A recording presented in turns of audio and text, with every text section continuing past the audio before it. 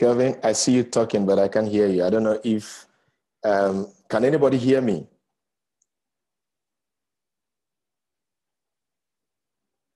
Okay. I'm pretty sure you can't hear me. Woo. I trust you can hear me now. Yes, I can hear you. Yes. Okay, sorry. I don't know what happened. The connection just dipped. Good. I went off indeed. Okay, so just trying to do the honest. So it's good to have our dear friend Kelvin Chambliss. Kelvin and I talk quite frequently. Not quite. We talk very frequently about several things, and I'm happy to have him around on this call as well. Professor Tego, are you there? Yes, I'm here. Beautiful to have you. Yes, Theo, how are you doing? How is it going with you? Good. I'm good, Prof. Beautiful. So I see, let me see. Okay. iPhone. So let's have iPhone connected, okay? So who is iPhone? Hello, iPhone, you're welcome. Oh, it's dropped off. Okay. Temi out of Nigeria. How are you doing, Temi? I'm fine. Good evening. Good evening. It's been such a long time. Yes. Thank God we are back. Yes. Yeah, we really miss you. We missed me. That's good. Good evening. Long time. Really been a long time to me.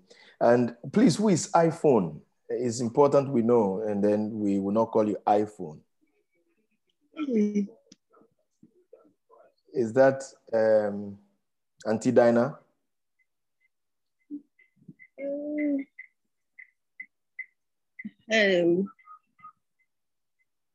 No, we can't hear you. Anyway, so let's get started. I think before the call gets done, we will get to know who is behind iPhone and all.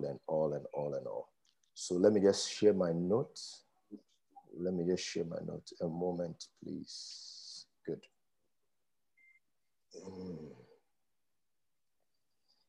I'm going to do this. Okay.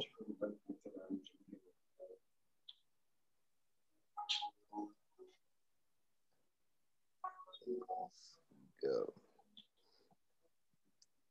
Good. Okay, there we go.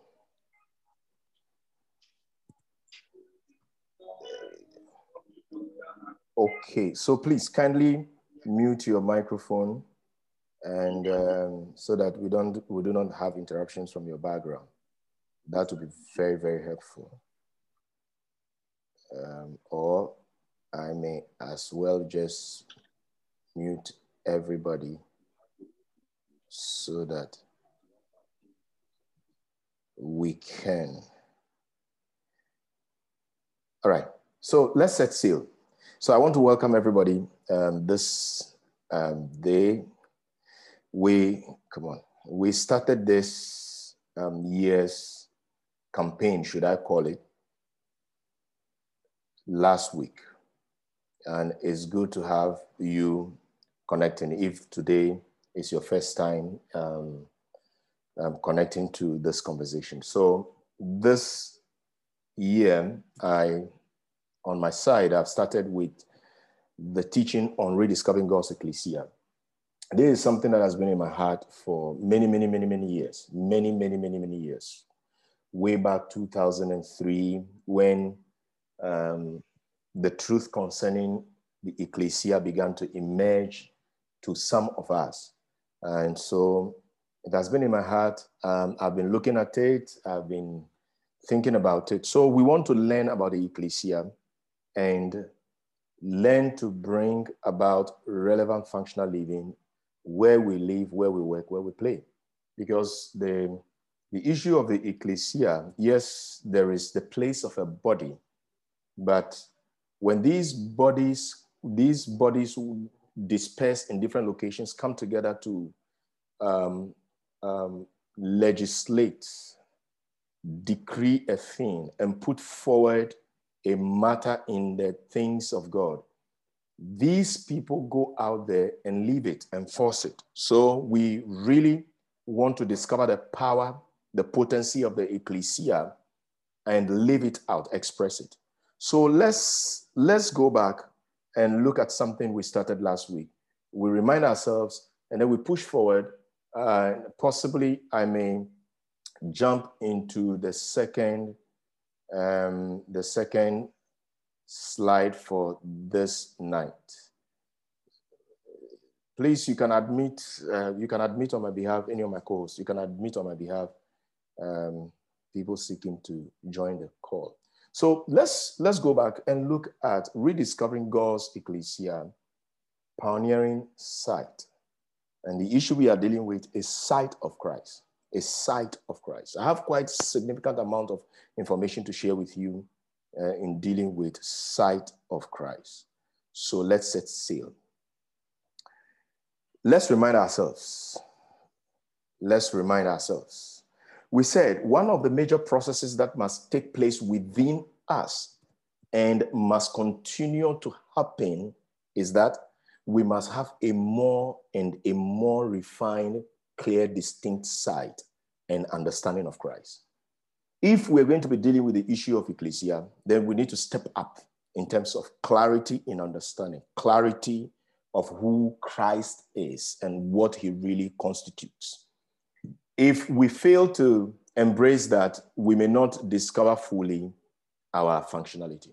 So the issue that we're dealing with regarding clarity of sight, distinct sight, understanding of Christ is that of we are dealing with a movement from religion, religious positions, belief system, and its mindless, never-ending ritualistic ceremonials, to a place of revelatory life, where life is governed by the revelation of Christ, where life is at the entrance of the flow of the revelation of Christ, not based on traditions and belief systems.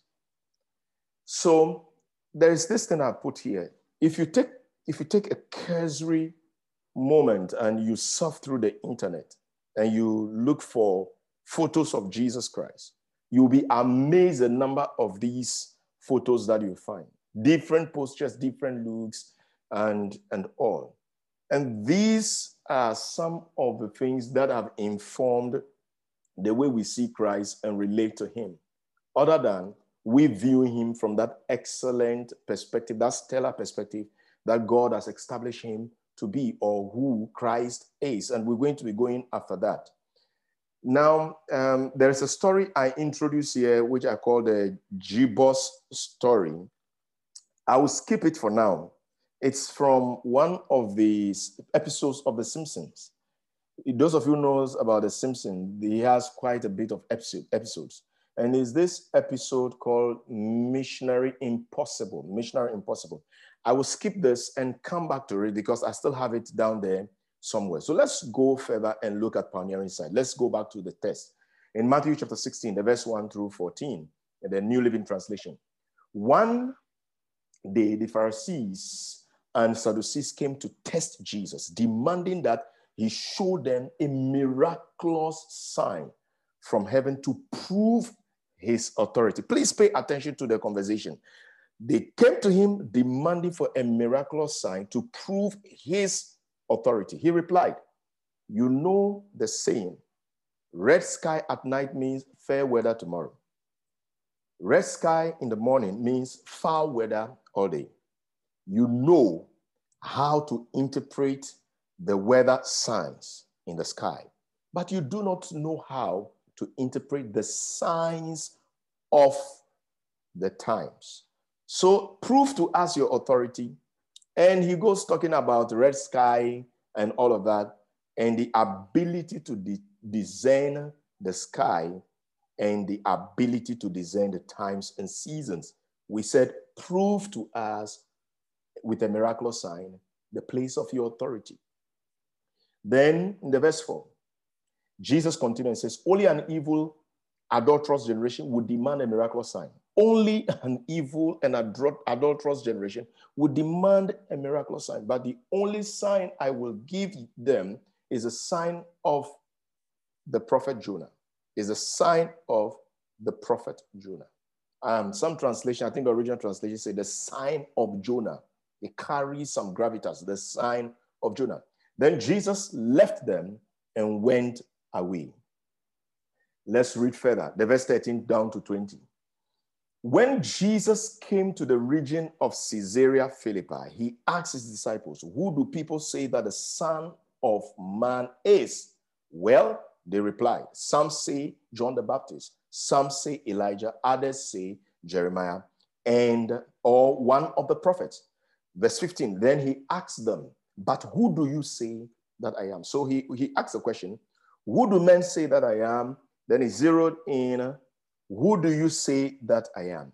Now, they gave a very conflicting perspective. Some said John the Baptist, some said Elijah, others say Jeremiah, and others say one of the prophets. But he said, with you in particular, what do you say of me? Simon, or some would say Simon Peter, answered, you are the Messiah, the Christ, the Messiah, the anointed one, the Son of the living God. Jesus replied, you are blessed, son of Simon, son of John, or Jonah, son of Jonah, because my Father in heaven has revealed this to you. You did not learn this from any human being. I want you to just be underscoring this. You did not learn this thing from any human being. The verse 18, the verse 17 and 18. Listen to it again. Jesus answered, the New King James. Jesus answered and said, blessed are you, Simon Bar-Jonah, for flesh and blood has not revealed this to you, but my Father who is in heaven. And I put in there the benevolence of the Father. We'll come to that. The verse 18, and I say to you that you are Peter, and on this rock I will build my church. The original translation, we started talking about this last week. The original translation, the word that Jesus employed was the word ecclesia.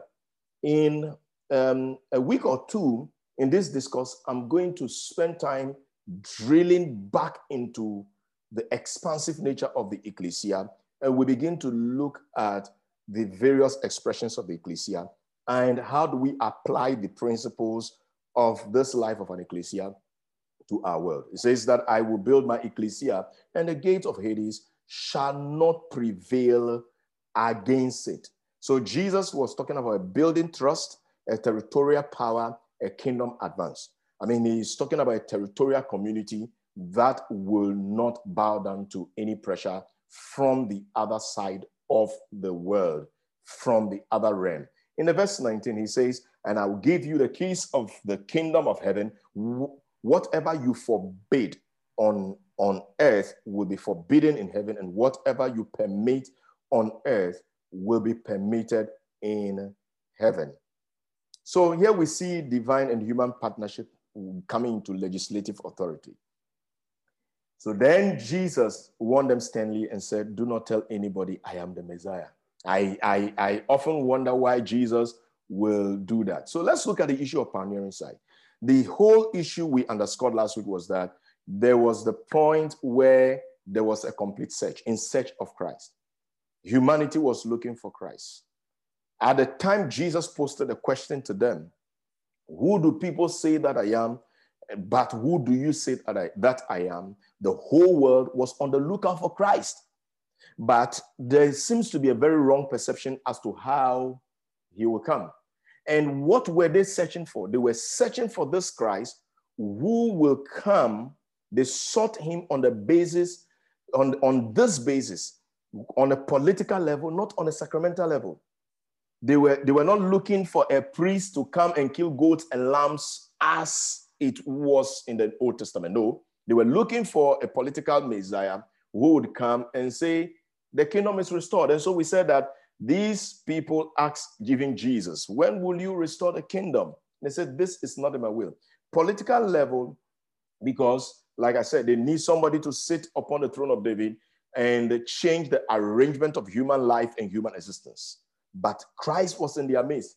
Political level, because they wanted one who restored the kingdom back to Israel. These people were searching for a Messiah. Now the Messiah arrived, and their search was actually for this arrangement of life. We underscored this last week, this arrangement of life, where the scripture says that the desire of the nations shall come. And he is coming, this man is coming. He said, I will shake the heavens and I'll shake the earth. If you read the Haggai scripture, it says, I will shake the heavens and I'll shake the earth. If you read the Hebrews chapter 12, it says that I will shake the heavens and I'll shake the earth. And because we are receiving a kingdom, let us serve God with a holy fear. What were they looking for? What arrangement were they looking for? They were looking for a Messiah who would come and make them relate to God in a particular way. They were looking for this Messiah in a particular way. They were looking for this Messiah who would come to rearrange existence of man in terms of how one relates to the other, how we relate to fellow men. They were looking for a Messiah who would come to relate to, who would come and teach them how to relate to the environment. Now, if you, please permit me and follow me carefully, because the foundation and the basis of Ecclesia is Christ. And so if we do not discuss him, we do not discover him, his expansive nature, we may miss it. Now, if you look into the Old Testament, the first 5 books, God gave them laws onto how they will relate to him, fellow human being, and even the environment. For example, he tells them that if somebody, back even then, if somebody, excuse my language, excuse my friend, defecates, they should dig the ground and cover it. There was a whole lot of environmental issues and arrangement, and how there was a whole lot of issues of environmental arrangement and how life ought to exist in that realm. What were they looking for? The Messiah, Christ, and the arrangement of life. They sought for a Messiah who will shift social systems, how social systems ought to be regulated. They were looking for this Messiah who would declare a new justice system to them, how this whole thing was going to be, how the economic systems was going to be regulated, and how even military systems were going to be operated. They sought for a Messiah on how a political system of Israel would be governed. And very interesting, David had prophesied in Psalm 2 that I have set, I have established, I have enthroned, I have installed, the Old King James says, I have installed my king in Zion. I have installed my king in Zion. And so the very wrong understanding, the very wrong shaping of understanding has impacted the way we even operate.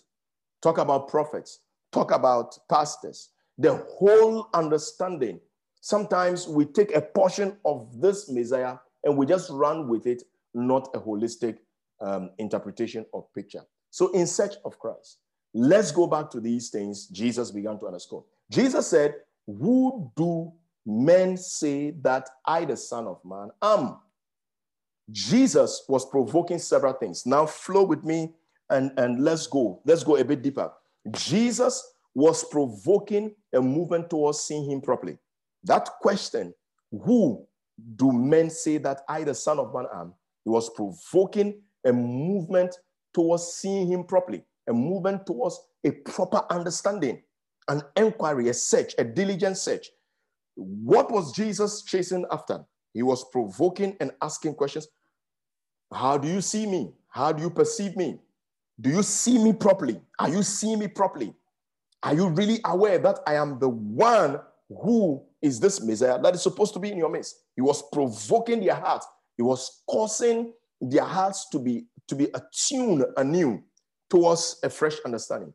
Jesus was going after Do you really understand accurately who I am? Do you really appreciate who I am?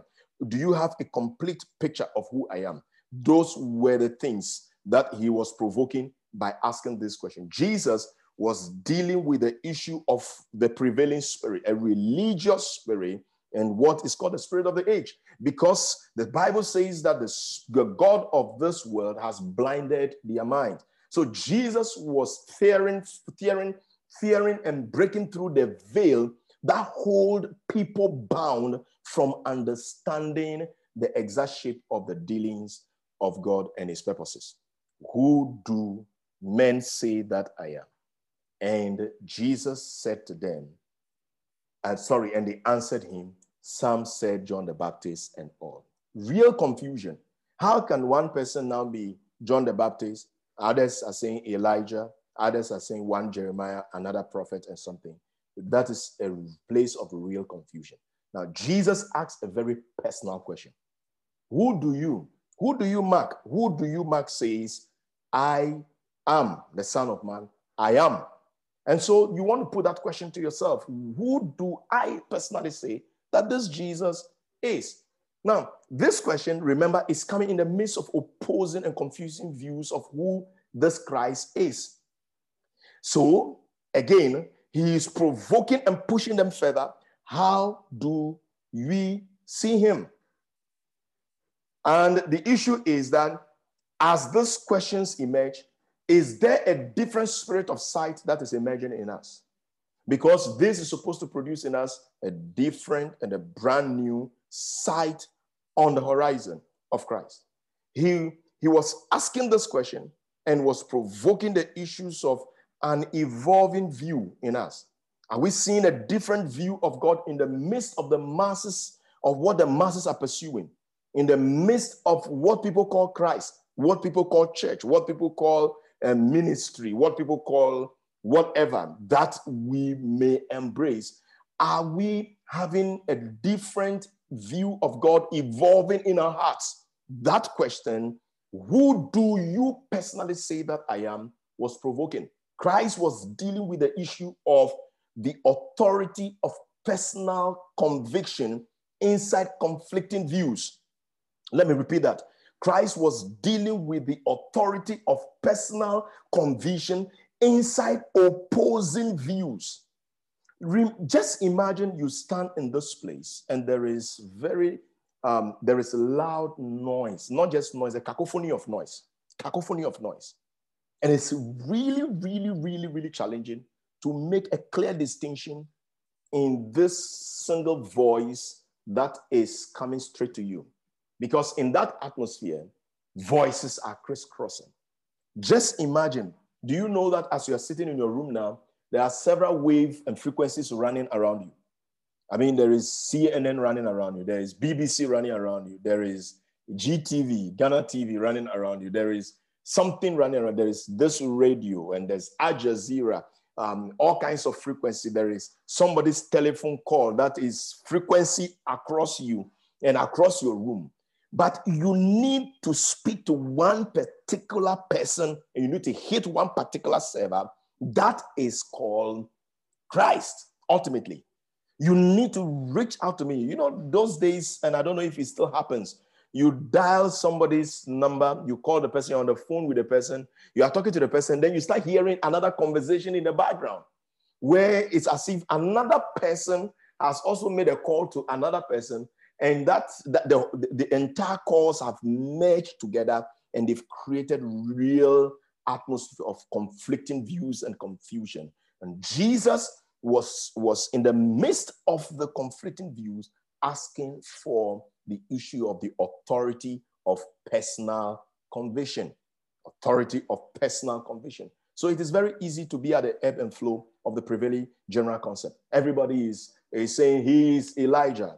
Everybody is saying he is that, and you can be swayed by that. It is very easy to articulate the general view, but to zero in on the specificity requires a departure from the prevailing school of thought. But who do you say that I am?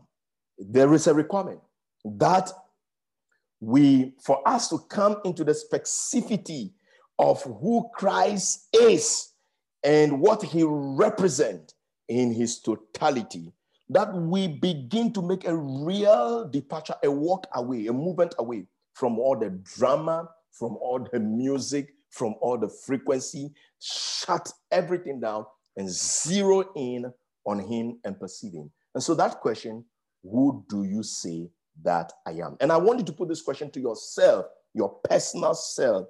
Who do I say that I am? Because we are all on a journey of personal discovery of him. The scripture says that strive, make your election sure. It says that fight for this salvation is you need to fight for your own salvation with fear and trembling. That place of personal authoritative conviction of who Christ is that nobody can take away from you is something that Christ is underscoring. Remember where the background is. The background is these guys came and say, prove to us who your authority really is. They say, you guys, you really know how to discern the weather, but you cannot discern the signs of the times. You cannot really discern the one that is in charge of weather, the times, the seasons, and who is here. And he described them as an adulterous, a very perverted generation, a generation that is chasing after one sign. And then at the pendulum, they move to go after another sign and never zeroing in on the Christ. These people lack personal, authoritative conviction of the arrival of Christ on the scene. Who do you personally say that I am? Away from Elijah and all of that. Let's go to this issue of pioneering side. But here is Peter. Peter, in the midst of all the conflicting views, in the midst of all the drama, the sound, the music, the noise, Peter stood still and made a complete departure from this reality. And he said, you are the Christ, the Son of the living God. And that is the place we want to be. That is the place we want to experience, where we will be able, because everybody is saying something, but Peter authoritatively said, you are the Son of the living God. Remember, Jesus said, who do men say I, the Son of Man, the Son of Man? Peter elevated the whole conversation and said, come on, this is beyond Son of Man issues. This one is the Son of the living God. This is the point again. It takes real courage to put forth a personal conviction in the midst of what is popular opinion, what is acceptable, what is politically correct. It takes real conviction. It takes real conviction that you'll be vilified, you'll be called names, you will be called, okay. Do you remember blind Bartimaeus?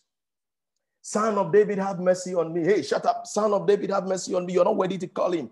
When the loud sound and the cry for sight was so overwhelming for me, he stopped and he said, bring him to me.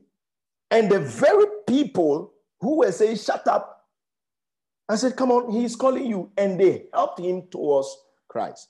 It takes a real personal conviction. You look at blind Bartimaeus again. The Pharisees, even the general populace, apart from the disciples who would have had that encounter with Christ, who knew who he is, this blind Bartimaeus could stand in the midst of this confusion and say, Son of David, when the Pharisees could not recognize him, when every other person could not recognize. Sight is important. Pioneering sight is important. Personal conviction is important. Authoritative conviction is important. So to leave anything we know, to strike out into the unknown, takes courage and great faith. And something about pioneering faith, a pioneering kind of faith. But we were not going to be talking about pioneering kind of faith.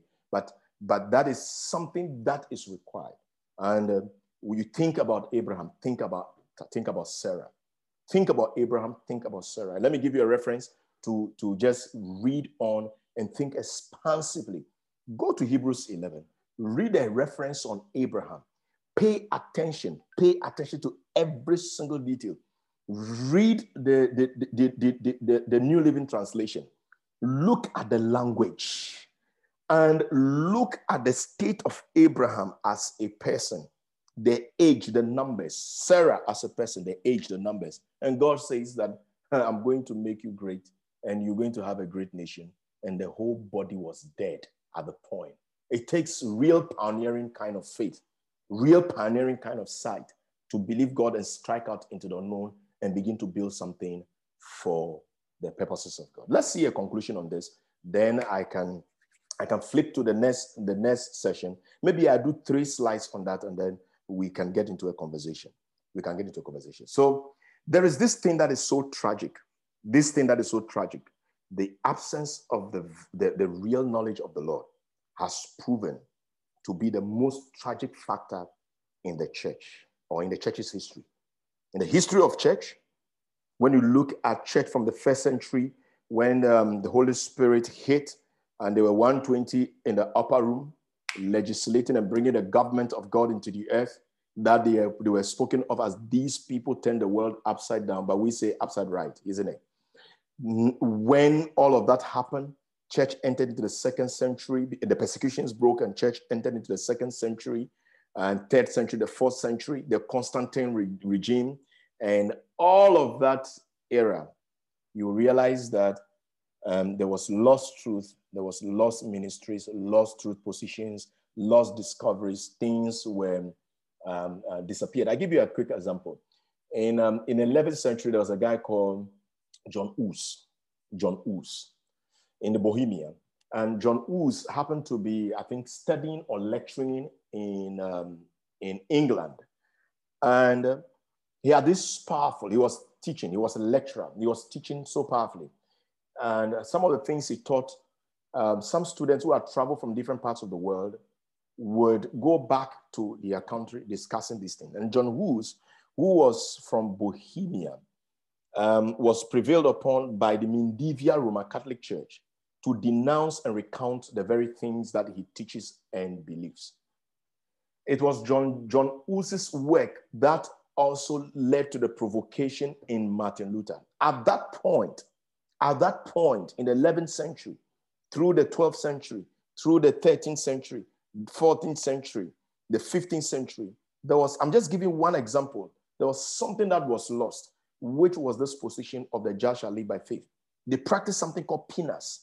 This penance, you either chew gravel, or you see what people are doing in Southern Africa and even some parts of Ghana, where they are mixing dirty oil, they are mixing all kinds of white oil that is used for machine oil and all of those things. The very real knowledge of the Lord, the discovery of Christ in the space he occupies, and the wonders of his cross, the accomplishment in that. The statement, "it is finished," discovery, the absence of that has proven to be one of the most tragic factors in the church's history. So you see people, every fresh uprising of an abnormal condition, it has disclosed the appalling weakness among believers because of this lack. It is time to invest into a very personal, who do you say that I am? Let me make another strong statement. It is time not to defer your discernment to your pastor. Many people defer their discernment to their pastors, to their leaders, and refuse to step into that capacity. If blind Bartimaeus had continued to defer his position to the laws of the Pharisees and continue to wear that piece of cloak that identify him as a blind beggar, I tell you the truth, he would have shut up at the very first sound. Shut up, you cannot call upon him. But beyond all the greats, he refused to defer his discernment and his status to these people in society. So waves of error, the swing at the pendulum to some fresh popular acceptance have swept away multitudes and left them in spiritual rooms. I mean, in the Ghanaian case, you cannot underemphasize that. You see that this thing is really tragic and it's really happened. The stories that if you are outside Ghana, you may just Google issues of some false prophets on on the internet, on YouTube, and hear some of the confessions. Some of them we know. Some of them we know because we have people who are connected to them, who relates to us, who come to tell us the stories, who even told us the stories years before they went public, 2 years, 3 years before these things went public. But who are you to go say it to them? Because they believe that you do not have a mega edifice. And that is what the religious spirit has done to the church. They believe that the ecclesia is a mega building, it's a physical location, and therefore, if you do not locate yourself in that physical space, God cannot hear your prayers. And even if the prayers that are raised does not relate to your need, and you cannot pray it to satisfy yourself, the self principle is brought to the fore. The ecclesia, we'll come back to that point when I start talking about the expression of ecclesia. The ecclesia has no resemblance to religion. So we have to deal with this malady, this huge amount of ignorance, spiritual ignorance. We have to break it. The Bible says in Jeremiah 9, it says that if anybody have any boast, let it be that I know the Lord. If you have anything to boast about, not houses, not cars, not raiment. John the Baptist says, he that have 2 garments, share it, give one to the other. Break it. I mean, issues when the kingdom imparts, the emphasis goes on the right things. We have to deal with the ignorance of stopping short. Where ignorance overcomes us, we have to fight. Look, if you have any competition, if we men of God, we have to stand in the space to fight. And like I say always, I am in competition with myself, my ignorance, and my pursuit is Christ, not any man. So this is where you will stand. To be right with God, and this was said by A.W. Tozer. I don't know why his name doesn't appear somewhere. To be right with God has often meant to be in trouble with men. To be right with God has often meant to be in trouble with men.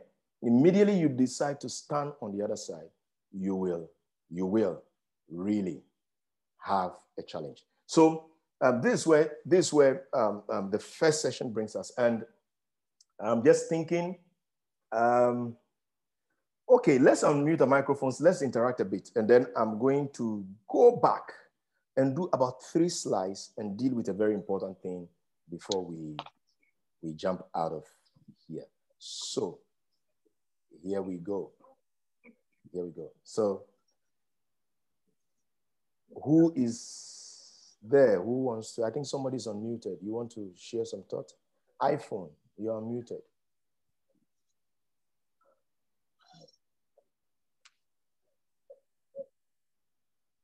iPhone, you're muted. Okay, I'm sure.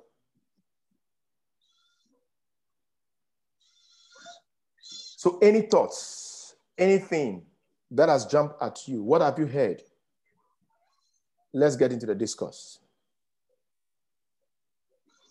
To be right with God is to be in conflict with men. Okay. So let's just move forward. Okay, so Godwin, you're unmuted. Please go.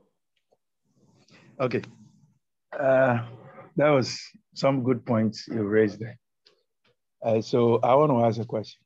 Okay. I've always believed that if the believer refuses to be a bit of inquisitive, mm-hmm. you will be told what Christ is, mm-hmm. or will only believe what flies around. Mm-hmm. So at what point in the believer's life do we then begin to say, I want to know Christ? And that what exactly about Christ do we even start with in the first place? Mm. Because I have listened to men of God preach, but I have always believed that a lot of these people teach well, but I think that the teachings that we hear from the pulpit should spark a conversation. but cannot in themselves become what it is. Because sometimes you are in church and a statement is made from the pulpit and it sparks up something in you. And that thing that it sparks up in you begins to now carry you into another dimension altogether. For all that has been taught, you only had one statement that came to you alive. And you were able, and by that, you begin to search. So I don't think that the teachings in themselves that come from the pulpit should be the conclusion of the matter. Beautiful. But it should be the foundation upon which we build our search in Christ. So at what point in the believer's life do we really say that, let me go into, for me personally, that's what I've realized. That's why I have to go into that example of. And so at what point in the believer's life do we say that, look, let me now search what is right? Because all things are flying all over the place. All sorts of conceptions and principles are being raised out of the Bible. Some of these you cannot even vouch for the authenticity of it and all that. So what can really, as Christ asked them, who do you say I am? So where in the believer's life do you now say who Christ is? Beautiful. The question is to all of us. The question is to all of us. At what point do I start saying I am discovering Christ and this is who he is to me? At what point? Kevin, you can go. I see you. Thank you, Mark. It's so good to be here today, and I really appreciate what you shared here. Here in the U.S., when in the malls, there are places where there are maps, directories, to find out, if you're unfamiliar with the mall, where to find your store based on your present proximity, and you will see a little mark, a little red indicator that says, you are here. Okay. You are here. We always have to begin with where we are to determine how we get to where what we're looking for is in proximity to where we stand. And so looking at that, Jesus was asking, like you said, who do men say that I am? Where are, where are they? Where are they with that? And then where are you? And so I think the reason here why it's important for us to see Christ, because using Isaiah chapter 6, to see Christ is to bring transformation to myself. I must be able to see him. He must be high and lifted up. And when he is high and lifted up in my sight, then my sight is calibrated, I am transformed, and that's where I begin to be like him. So I want to thank you so much for this. And you cited one of my favorite Bible stories with Bartimaeus in Mark 10 and 46, but I just really love it. It's so good to be here. So thank you so much. Thank you, Kevin. That's a good one. That's a good one. Somebody wants to add to that. I think a couple of things I'm going to share in there, maybe 3-4 slides following, would say one or two things to that. But Kevin has raised something very important to that inquiry Godwin made. You need to start from where you are. So let's ask the question, where are you? God comes to Adam and he says, Adam, where are you? I mean, it's very funny. This God who is all-knowing, all-powerful, all everything, comes and he asks a man like Jacob, what is your name? Now, the question, the thing I've often said is that, do you think God does not know the man's name, Jacob?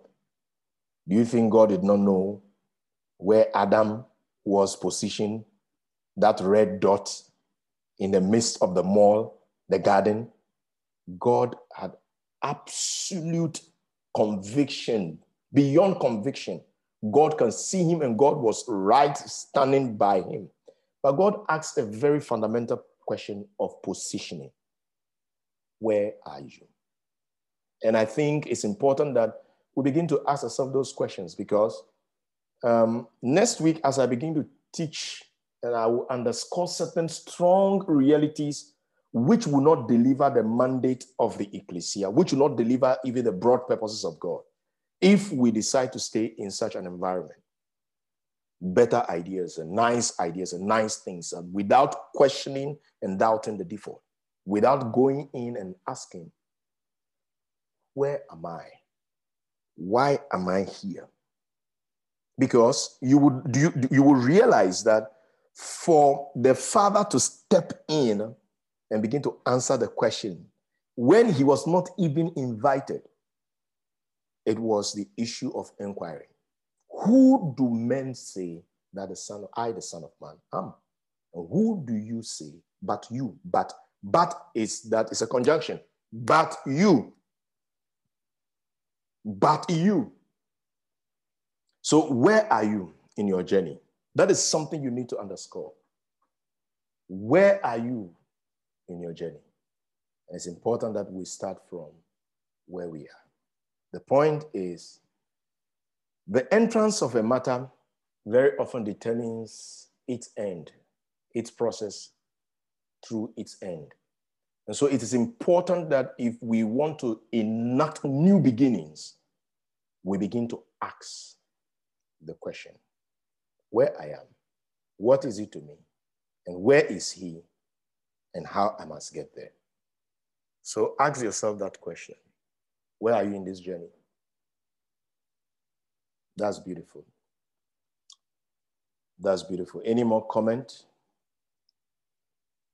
Any more comments? Any more thoughts? Claudia, do you have anything on your mind? Claudia out of Chile, do you have anything on your mind?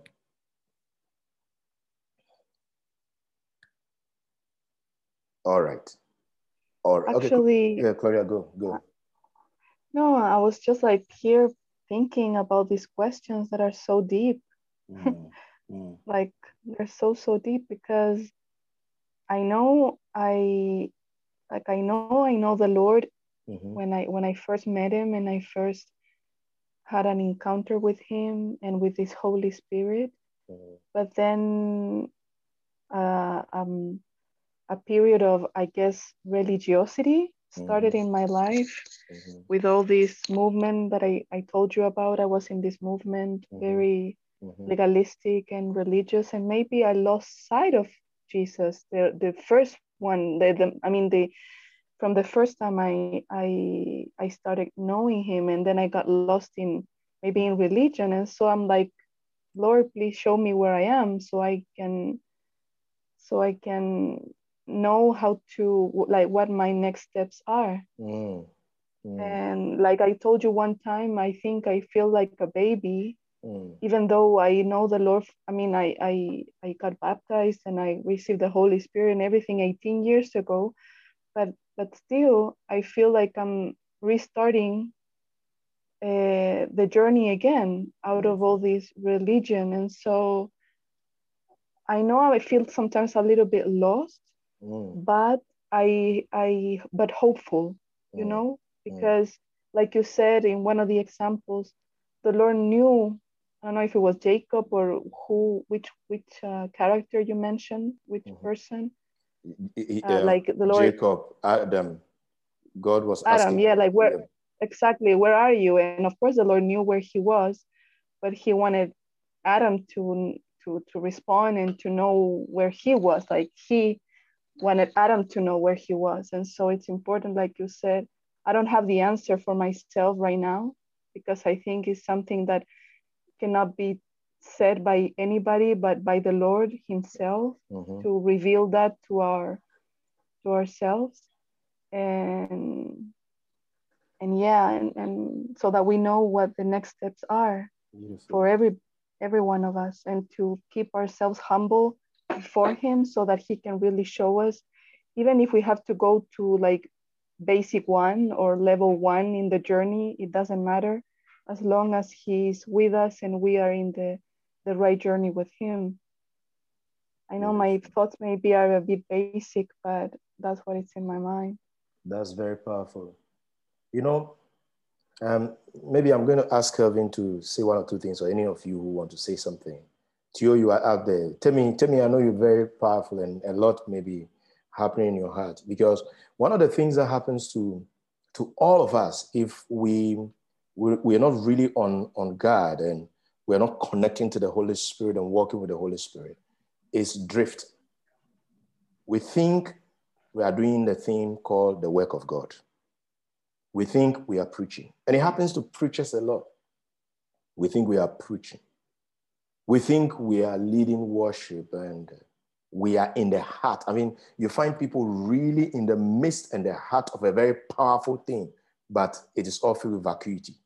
They are lost in transit.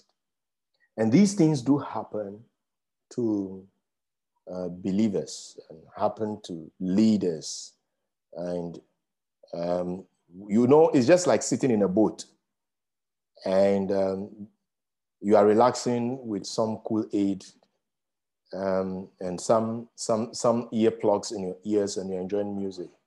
Only for some hours for you to just lift up yourself and you realize that you've drifted from a shore way far into the middle of the sea and you have no phone to call anybody. That is what happens to. Hebrews says that let us pay heed lest we drift. And you know, when you are drifting, it can be sweet. Have you experienced that? When you are drifting, so when you are driving a car and maybe you are descending a certain hill and you are all alone and you are enjoying the cruising, it's sweet, but very dangerous. When, what they call them, skiers, those who ski, when they are skiing and they get into an ascent, maybe from a hill, they are up there. Do you know that when they have hit up there, actually they are on their way down? It is just gravity that is calling. So some of these things really, really, really happen to us. And it's important that we begin to confront ourselves. That is the word I use for myself. You need to confront yourself.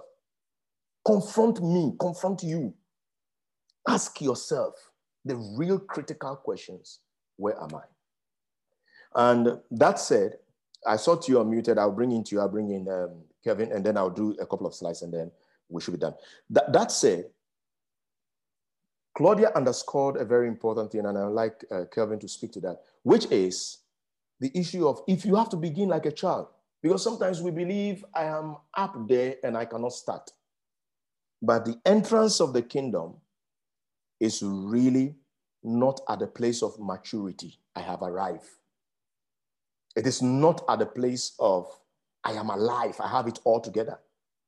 The entrance of the kingdom is never at that position of I know it and all, but it's at a point where I go blind and I begin to see. The entrance of the kingdom is not at the point of sight. It's at the point of humility. Friends, I want to just invite Kelvin to speak, and then I'll ask you to speak, because the issue of Abraham, and I like Kelvin to speak to that, Abraham and the age at which God called him, the malleability and the walk with God. Kelvin, if you're there, just shoot on that. And yes, with Abraham. Yes. Yeah, yes, with Abraham, I love the fact that we commend Abraham's faith, and we should commend his faith. But what I love even more about Abraham is his flexibility with the Lord, even at 75. I know in my own life that the older I get, I tend to be more rigid and more set in my ways. But Abraham was able to somehow sever his life experience to be able to be open with a child's heart, which is why when Jesus uses an example of the kingdom, he said, you must be like this. You cannot be a cynical adult.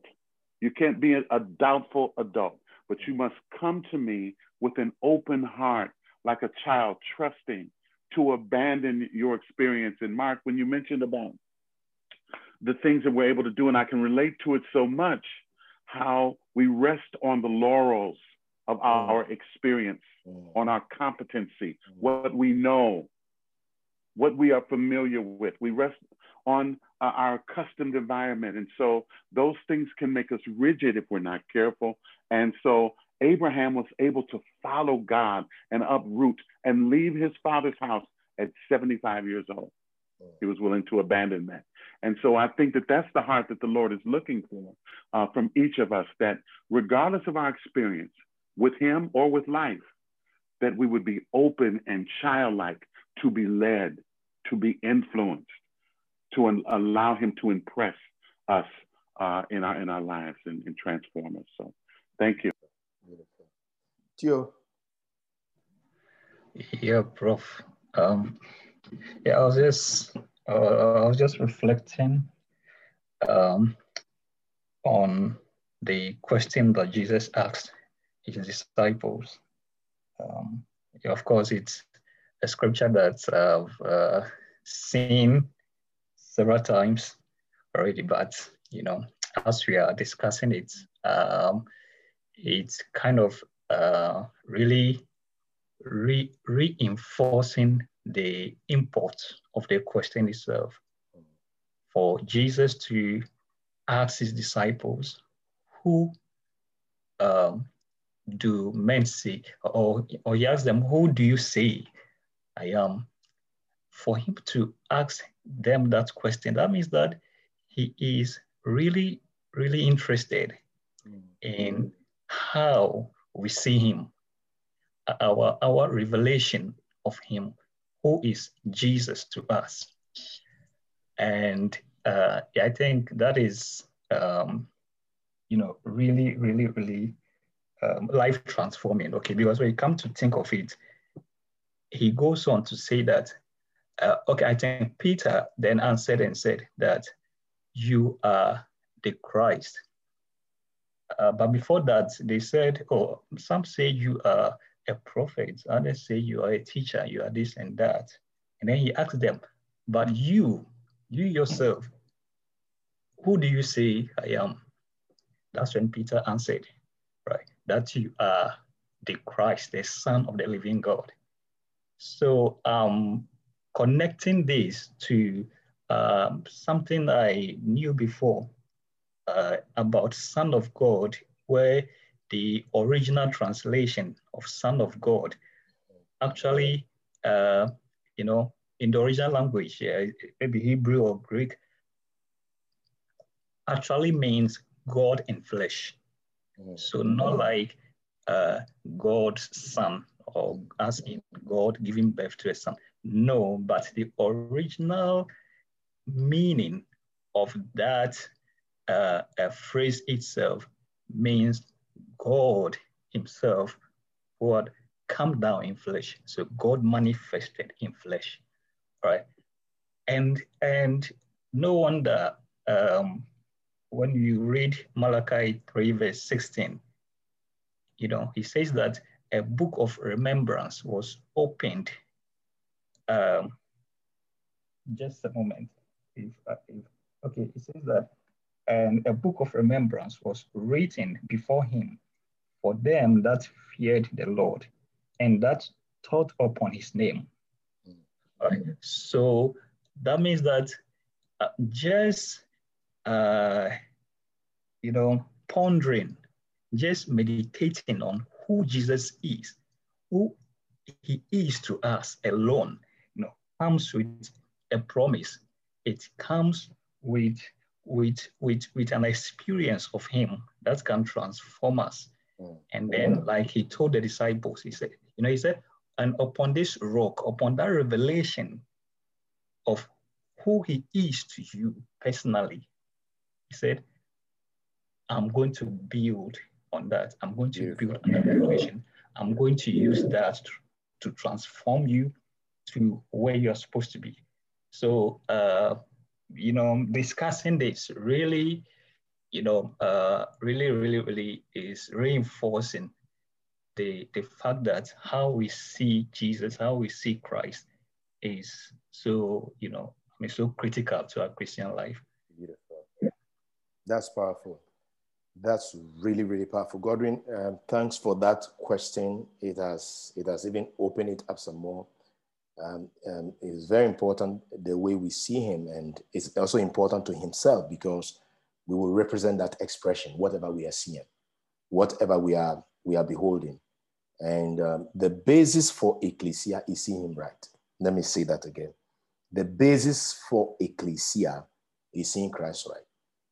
And because we have had this mad, contorted image of him, we have done all manner of things in the name of God.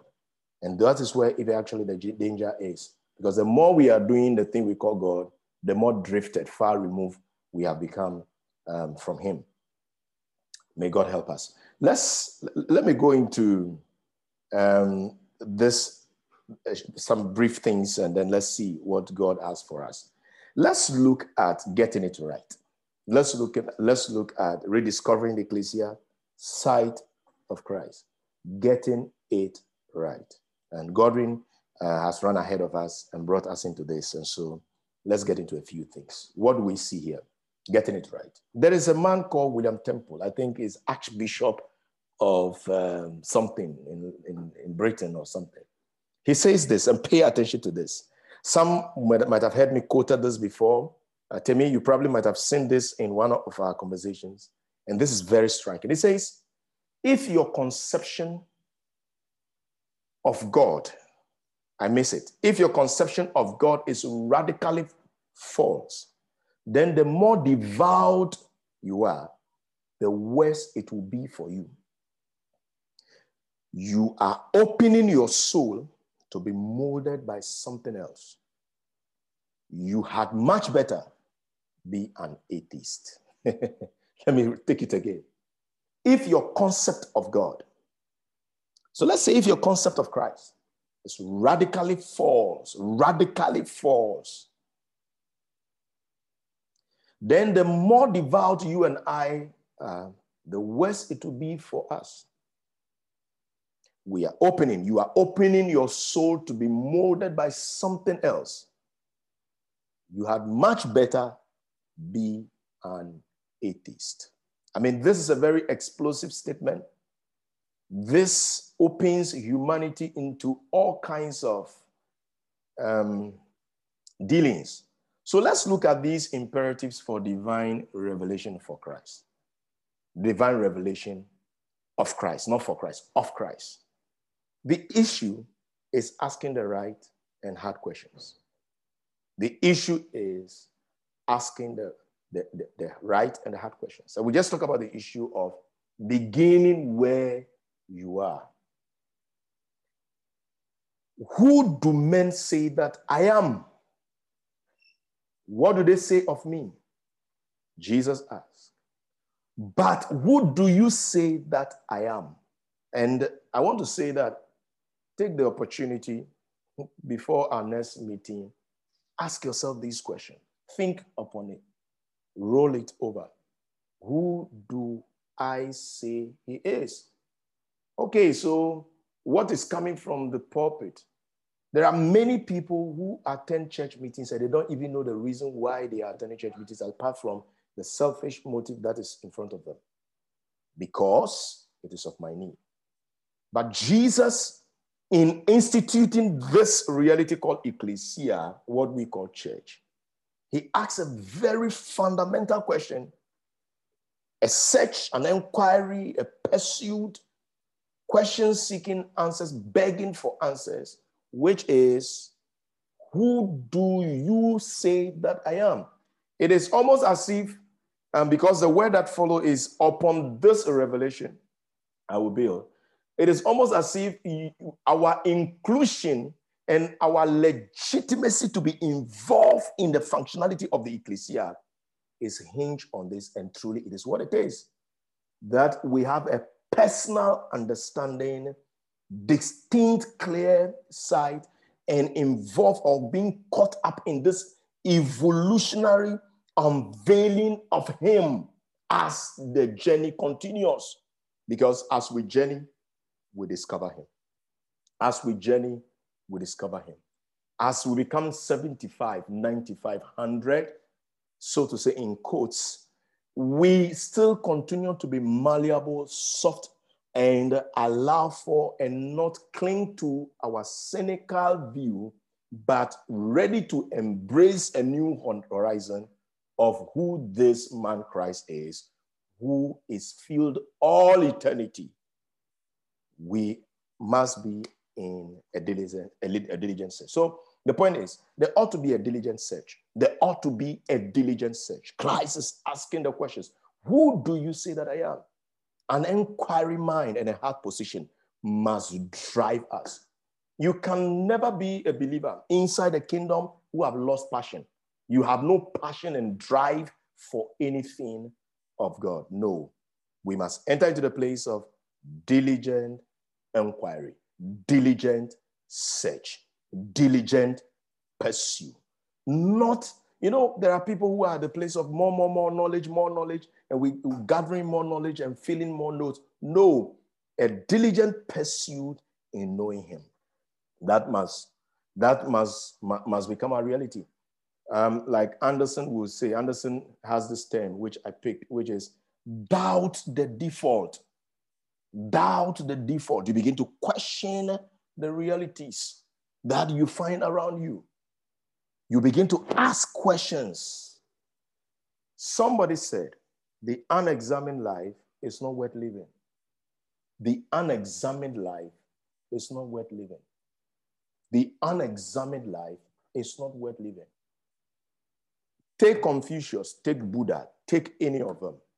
Put Christ side by side. And the distinction is wild and clear. But who do you say I am? Christ asked. Getting it right.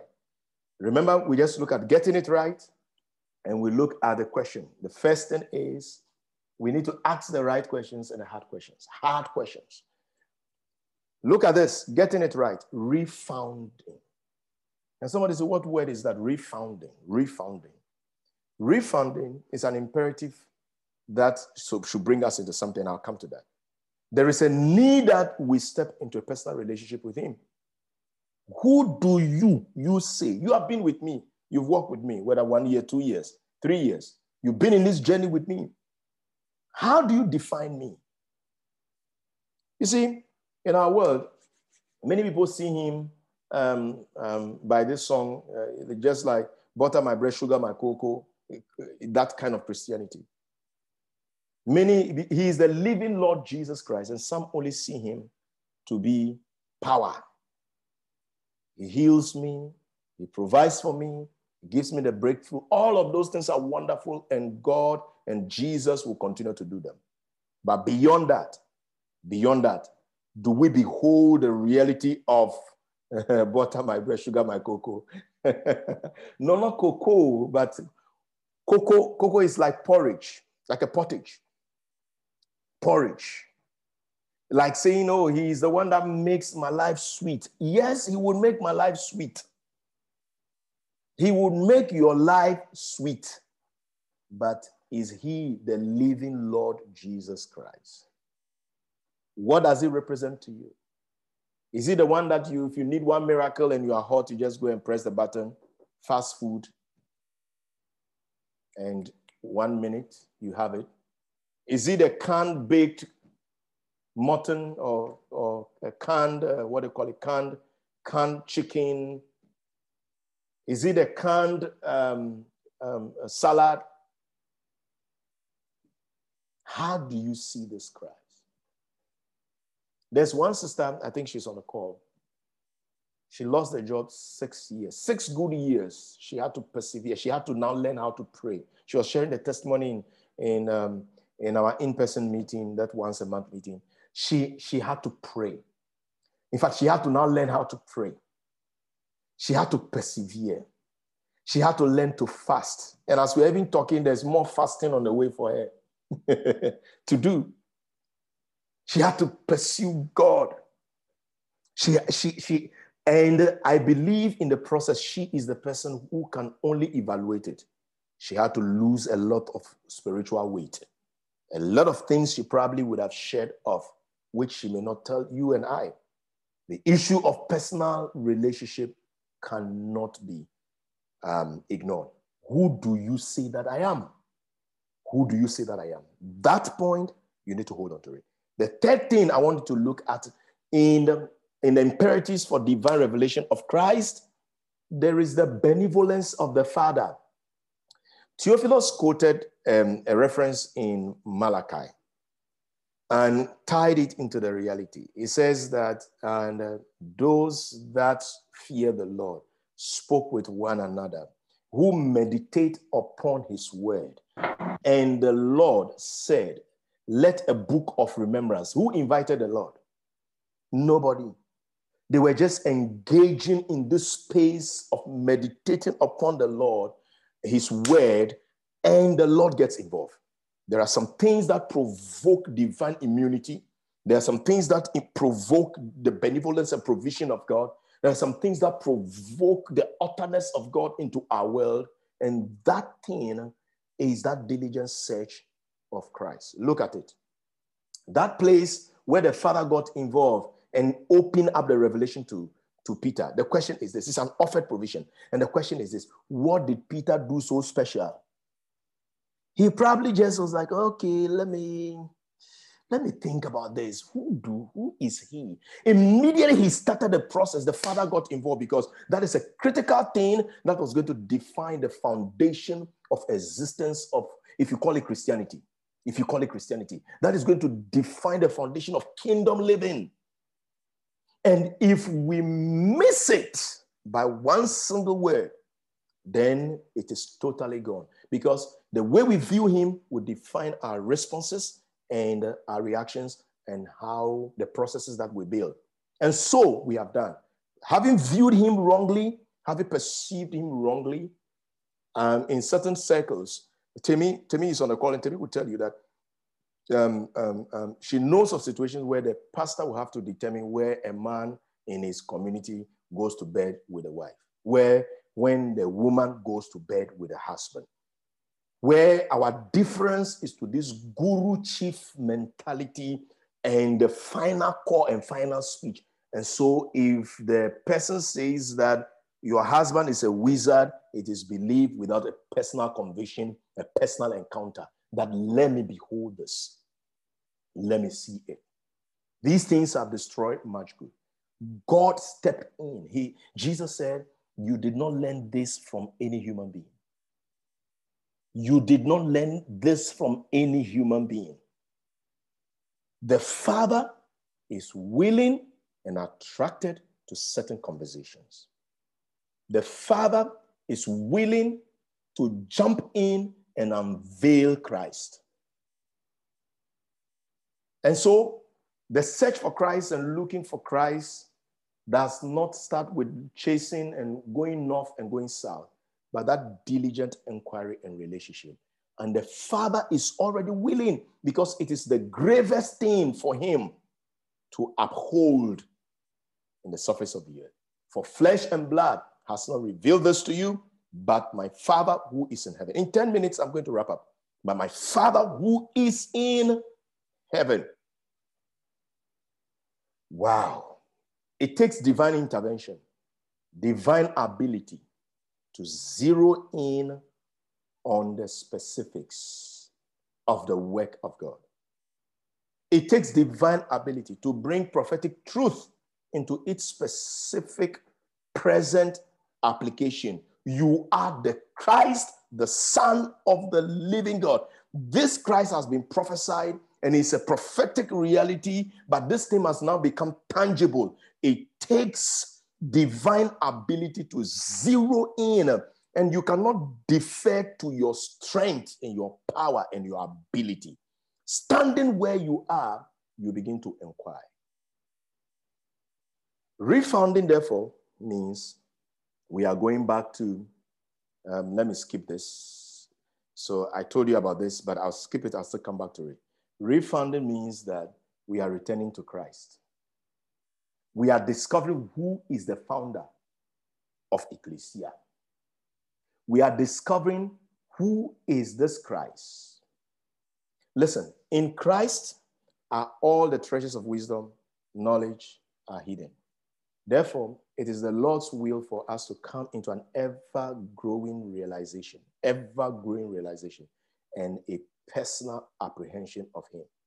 In him whom all fullness dwells, which is Christ.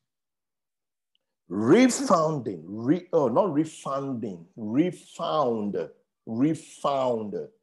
It speaks to discovering the founder of the ecclesia.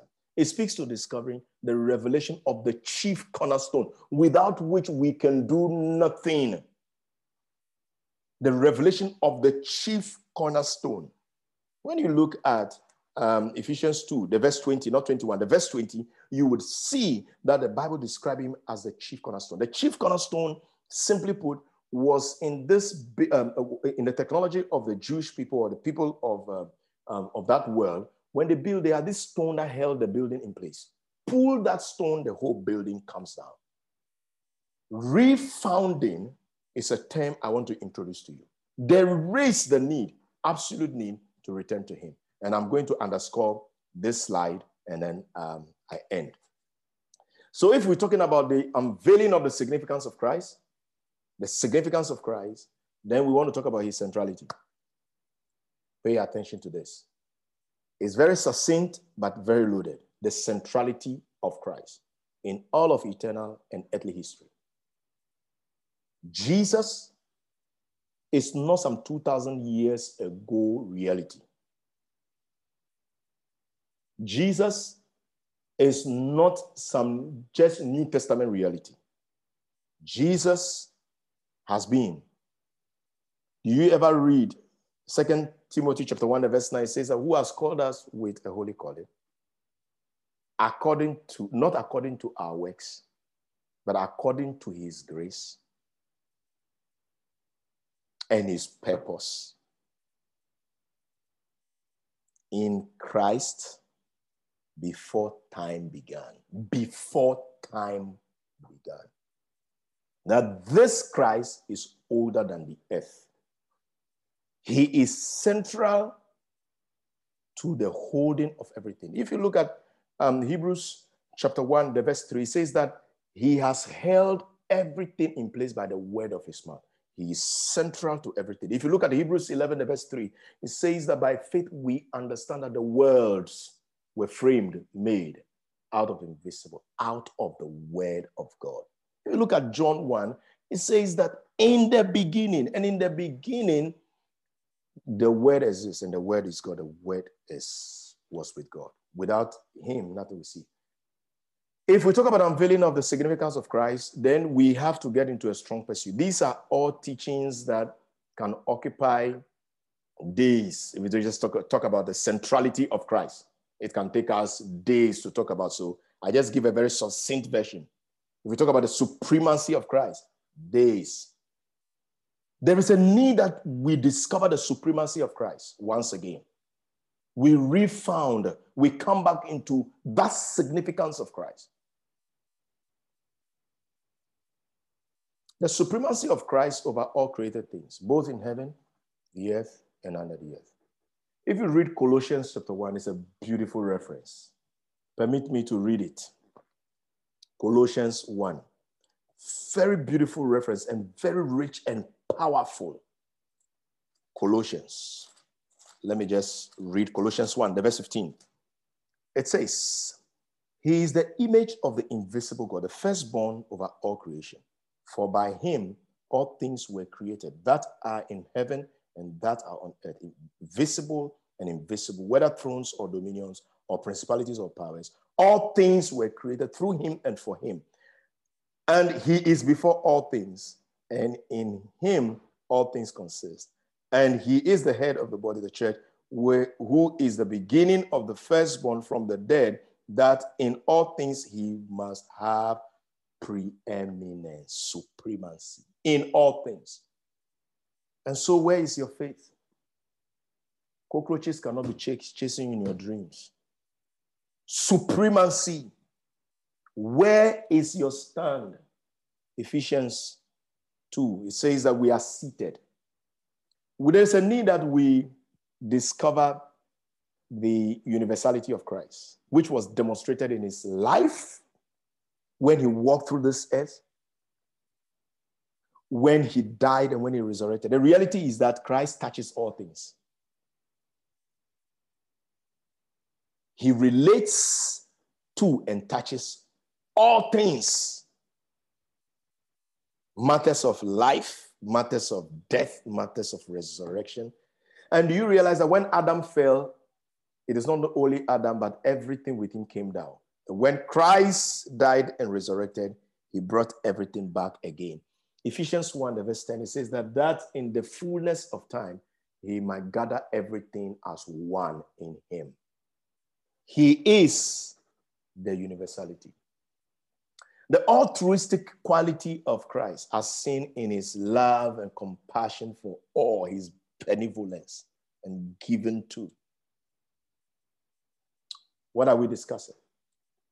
Jesus Christ is the fullness, is the finality and the horizon of God. I say it again. Jesus Christ is the fullness, the finality, and the horizon of God. He constitutes the only absolute ground upon which God carries out his workings. God will do nothing. If you go before God and say, my great-grandfather this and that, the basis for God working is Christ. He is the finality, the fullness, and the horizon of God. There's no time to read all the scriptures. So here we stand. I'm probably going to stop on this slide. You will always come into the realm of conflict, the ground of conflict. Immediately you begin to project this revelation of Christ. Things that look so lofty and you could deem in the opinion of men as carrying the signature of heaven, as representing heaven, begins to crumble. Because in the face of the exalted revelation of his comprehensiveness, and when we talk about the significance and the comprehensiveness of Christ, then we are discussing his centrality. We are discussing his supremacy. We are discussing his universality. We are discussing his altruistic nature. Him being the fullness and the finality and the horizon of God. If you want to, so to say, in a reverent way, the end of God exists in Christ. He so pleased the Father that he filled him bodily with all the fullness of the Godhead. Jesus Christ, when he comes into the realm of men, it becomes disaster for those things that are not in tandem. And so we cannot move off the Lord's grounds. Please listen to this and I end here. We cannot move off the Lord's ground without consequences of spiritual disaster.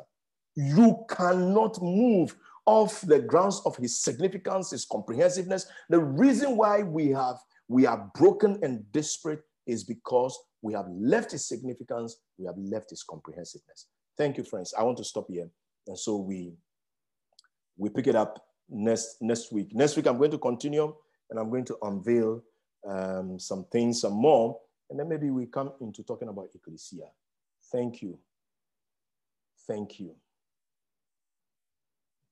Beautiful. Thank you, Mark. Thank you, Kelvin. The centrality of Christ. The comprehensiveness of Christ. What does this thing do to you? We have the balance of about 20-something minutes before we leave here. What does this thing do to you? Friends, let's speak to it. Forgive me for the typos. The centrality of Christ. His supremacy. His ascendedness. His universality. He touches every realm. I posted on my status, was it yesterday? It's as easy for God to heal the sick, to heal a headache, and the same ease with which he heals a headache, the same power raises the dead. How do you see this Christ? I've just given you a broad overview. And if you desire to research and go a bit deeper, I tell you this. Jesus not being some 2,000 years ago reality, you will discover something that on every page of the Bible you find him. Every page of the Bible you find him.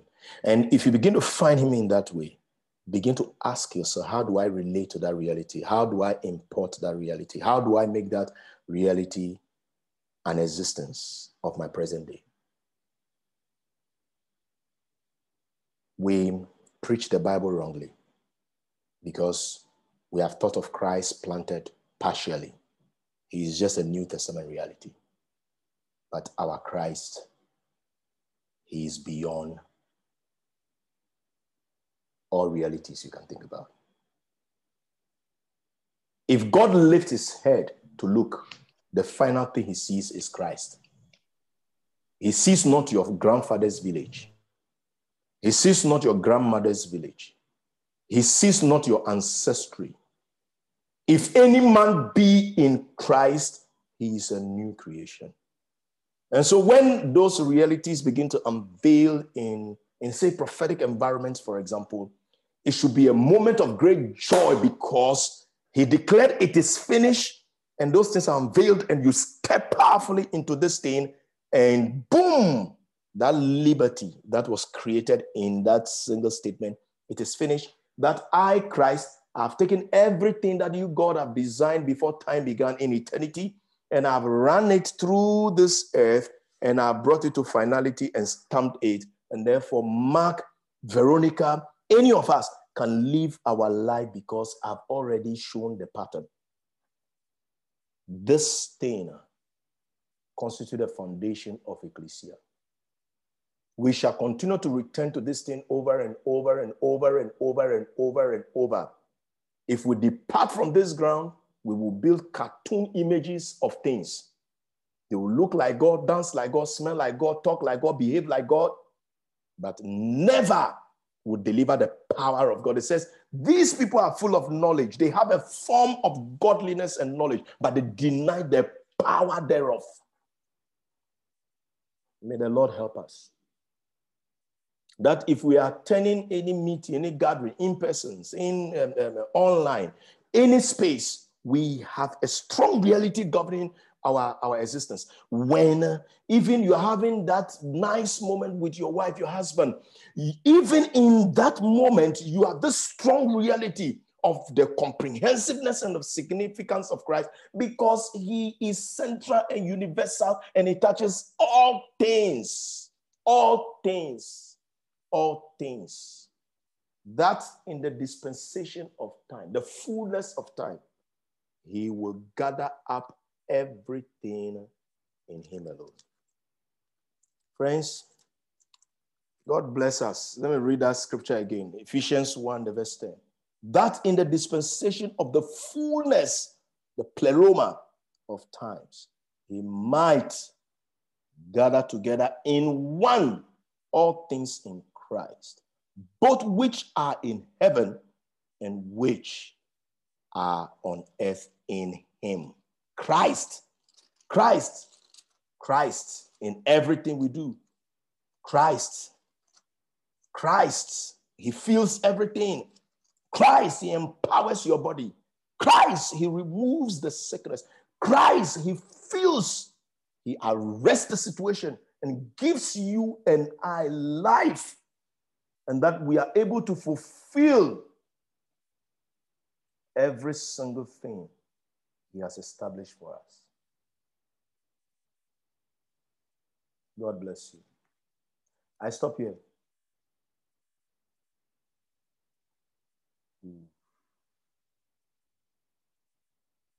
I stop here. Let's have a short conversation. If you feel like praying, I want you to unmute the microphone and just pray if that is what is bubbling in your heart.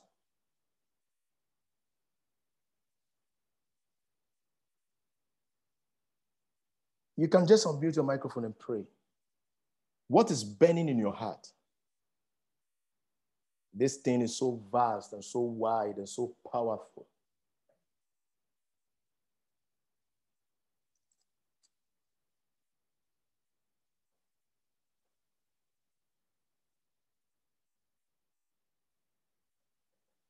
Ooh. This place is quiet. I see Claudia saying, my conclusion, I know him very little.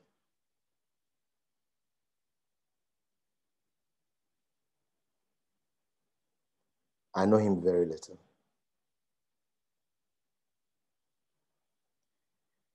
This is a clear and a clarion call from God to seek his son. See, let me share something with you before you go. I fast a lot. I had situations, my wife says, she'll wake up in the morning and says, are you fasting today? That's a question. Are you fasting today? Because she gets lost. And sometimes when you fast so much, like I shared with Kevin, we laugh over that. When you fast so much, everything around you becomes fasting. I fasted. And my wife sadly would declare fasting. Now she wake up and I said, what are you doing? He said, I'm fasting today. I said, woo. He said, I'm fasting 7 days. I said, woo. I said, who asked you to fast? He said, well, I've given myself a fast. I want to pray about some things. And I can spend 3 days on a dry fast, drinking water. And I've done that for years upon years. And that is what I do always. In my fasting, Philippians chapter 3:10, that I may know him. That I may know him. That I may know him. That I may know him. I can spend hours in prayer. And when I come out of prayer with my Bible, I am discovering some fragments of him because I know I've not hit finality yet. That I may know him. Look, it makes you so strong. It makes you walk in the confidence. You are baptized in the confidence of the Father. You cannot be cheated. It makes you humble.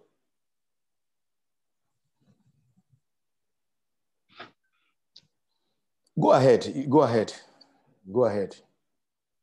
Godwin, I see you unmuted. Go ahead. Oh, okay. I think I went off and I came back and my mic is on. Maybe a few. In essence, what you're teaching us has a lot to do with discovering Christ and discovering who we are in Christ. Mostly when you read the book of Colossians, rightly, you discover that the summary of it is all about who Christ is and what he has made of us. So in trying to be spiritual, let me say this before, and especially in Africa, in our part of the world, you find that a lot of people try to gather people to pray. We don't have much of this, but you see the gathering of prayer.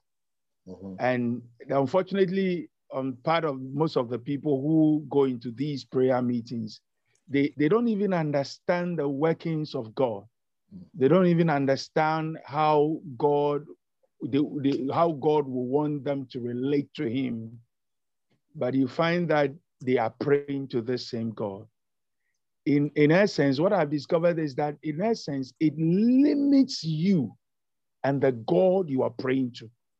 Because you have not come out. You talked about Christ, rediscovering Christ, make us stronger. No one can cheat you. But most of the times we are crying out to this God as if he's an old man who is sitting somewhere and enjoys seeing us struggle and enjoys seeing us suffer.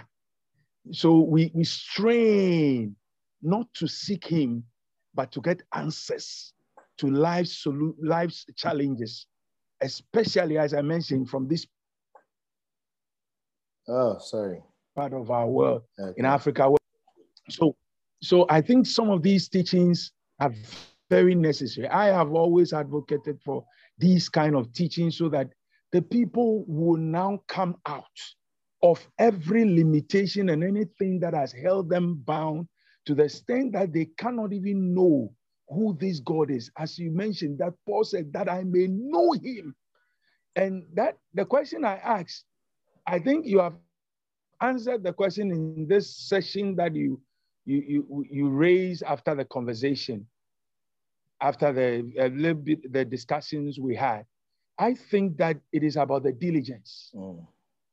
The diligence of seeking him. So he said in Hebrews, he said that he that cometh to God must believe that he is, and he is a rewarder of them that diligently seek him. So the point where the believer starts to know Christ is the day that the believer decides to diligently asking the questions and seeking for answers. God will now appreciate the fact that this heart is ready. As you said, Peter was just making a simple inquiry. I believe that there were a lot of disciples who were sitting down there and were like, oh, we don't know, but we only know what people talk about him. But for this one, I can't even say, I can't tell. But Peter came into himself and asked, who could he be? How can I even understand who this man is? So God, in the inquiry of Peter, came alive and said, in the heart of Peter, and said, he is the Christ. Where the Christ is a bit more diligent, a bit more consistent, a bit more not committed to only church as we know it to be, the congregation, not only committed to attending church meetings, attending organizational meetings in the church. No, but when the heart is set to say that, look, I now want to seek this God. I don't know him. Now I want to know him. As our sister even mentioned, he even sent a message and said, I know little of him. And that is the point we need to come to every time, because we cannot come to that point to say that we have fully known him. But we must come to that point where we say, I know little, I want to know more. Thank you very much. Thank you. Beautiful. Beautiful. Beautiful. Any more thoughts? Anything stirring you up? Are you caught up in some holy trepidation? I am. You know, sometimes you can just get into an atmosphere, a discourse, and nobody might have even mentioned the issue of holiness. But the holiness of God is unveiled, such that you don't want to be touched with anything ugly. Anything ugly. Tish, who is Tish? Tish, let's hear your voice. 1 or 2 comments before we leave. Tish, are you there? Okay. Veronica, we've not heard your voice today. What do you want to say? Or you are in holy trepidation, and so you have all your words are gone.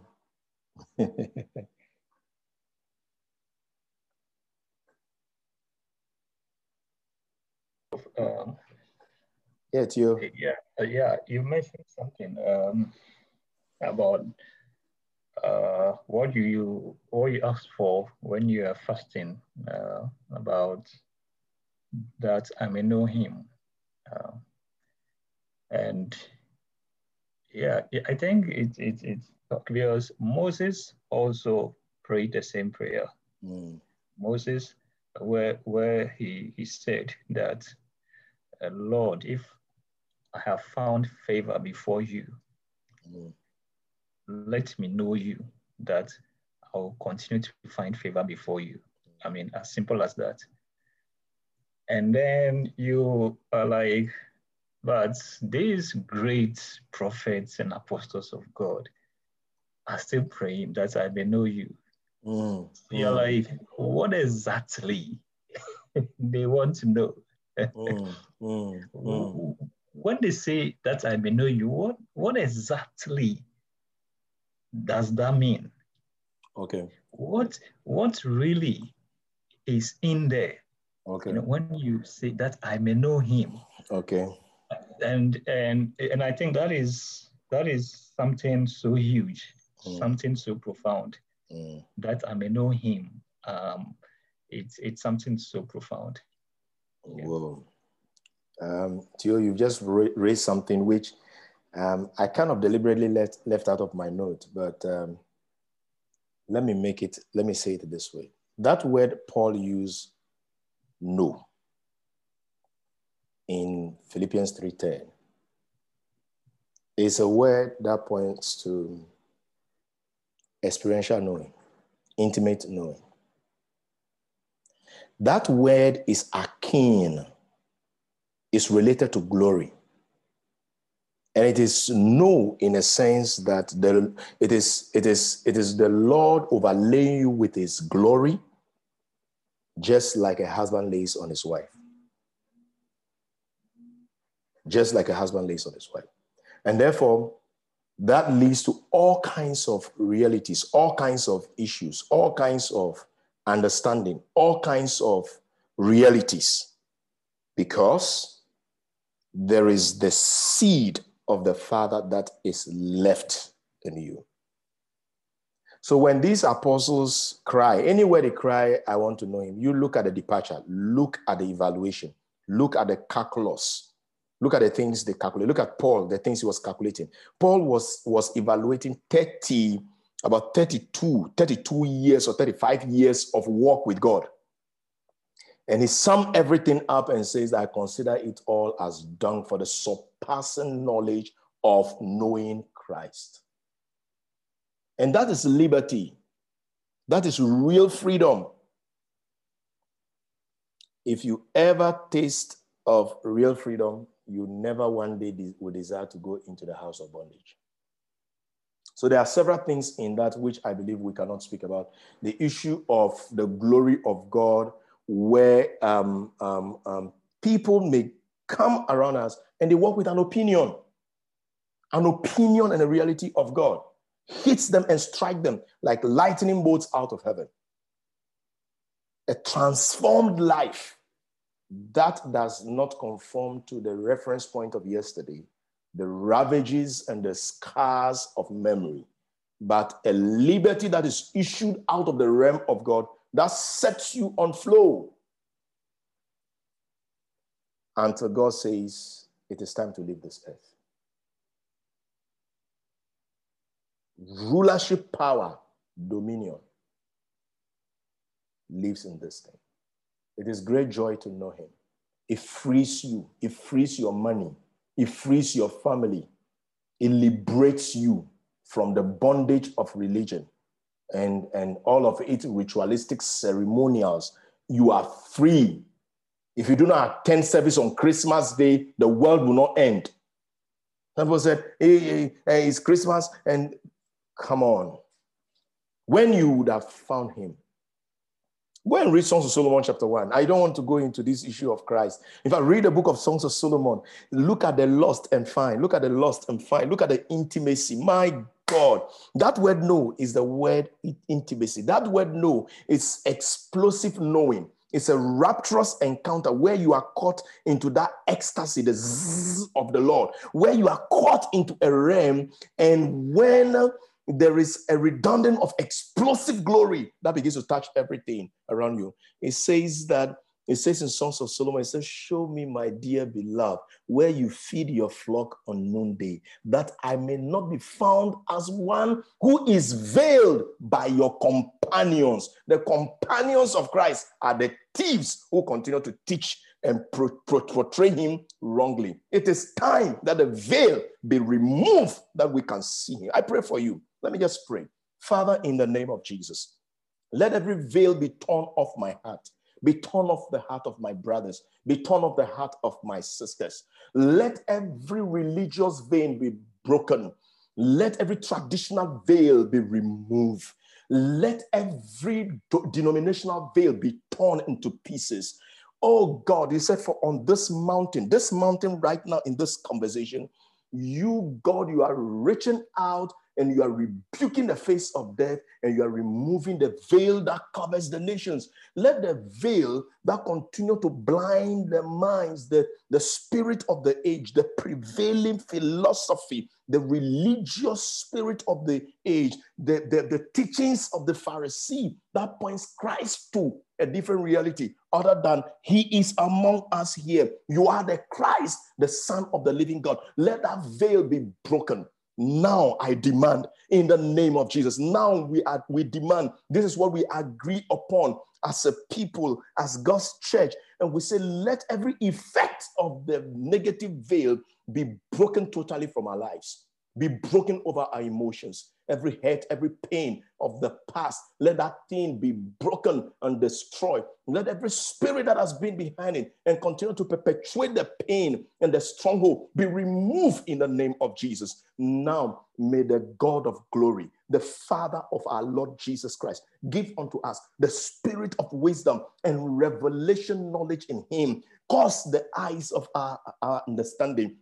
David said, oh God, light up my candle. Father, turn my darkness into light. For I know that you will light up my candle and you will turn my darkness into light. Let our spirits be lit. Lord, this is not the filling of our heads, the buckets of our heads, but let it be the lightening, the lighting of our spirit and the release of the awesome glory of God into his glorious liberty. For he has translated us from the kingdom of darkness into the kingdom of his dear son. Father, let this light break. This is what we have agreed upon. Let the blessing, the prosperity of Jesus Christ that comes with the revelation and the discovery of him, the power, the dominion upon this revelation, the basis of an ecclesia, upon this rock, upon this mass huge, this planting, this foundation, let the rock pour out oil to you and I, like Job said, that the rock poured me oil. Let the rock be in league with you. You are blessed in the name of Jesus. You are released. I command activation that you'll be released and begin to walk in your capacity and your potential. The Lord bless you. The Lord favor you. Thank you for being on the call. In Jesus' name, amen. Amen. Amen. Amen. Amen. Thank you so much, Mark. Yeah. Let me say this. Some of us who are walking out of this meeting and there's a real holy trepidation that is catching up with you. That you feel the holiness of God speaking to you, even though it's not been mentioned. When you are like, I want to keep myself pure. That sound is in you. It's resonating in your inside. You have grace to walk in it because it is Christ who is unveiling his heart to you. We will go out and there will be great clarity. We will suddenly pick the scriptures and they'll begin to come alive so powerfully. We'll suddenly pick the scriptures and we'll begin to see the interlinking, the grand theme of this reality of him. This rock of ages, this eternal holy one, this one that has been sought after. You have touched something. I have touched something in God tonight. God bless you. In Jesus' name. Amen. Amen. Amen. Amen. Amen. God bless you. So please look out for the next registration link as we do as usual. And register, share it with somebody, throw it out there. And what we're going to start doing is that we're waiting for, let me cut this recording. No, not this. We were waiting for my dear friend out of Ghana, just connecting. Just a moment, let's see.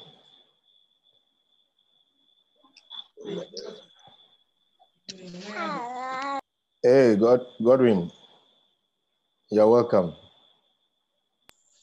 Thank you. I heard in the background the little princess announcing her arrival. Yeah.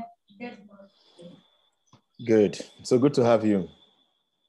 Thank you.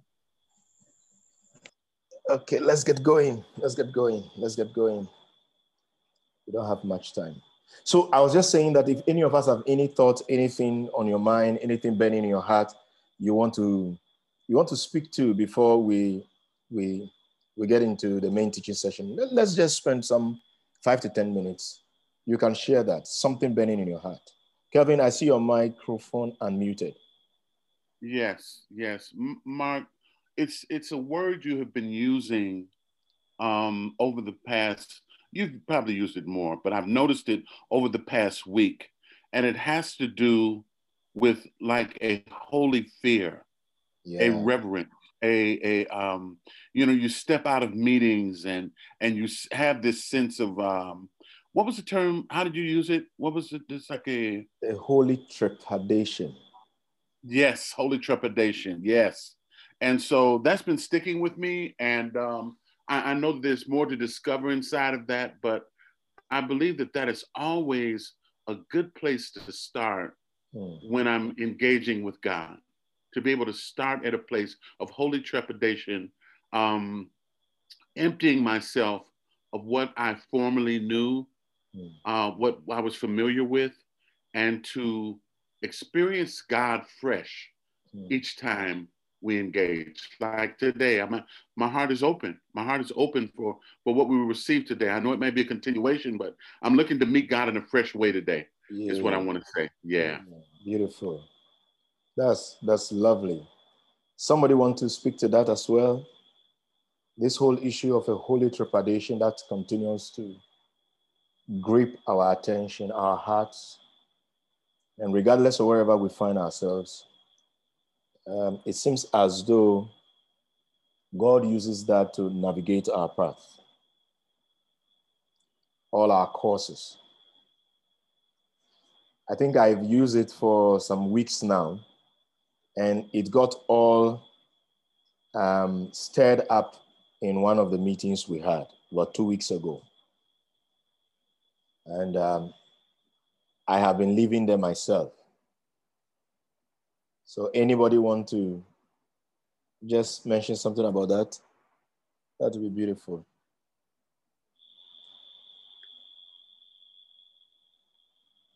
Anyway. Claudia, you want to speak about that? I know personally, Claudia.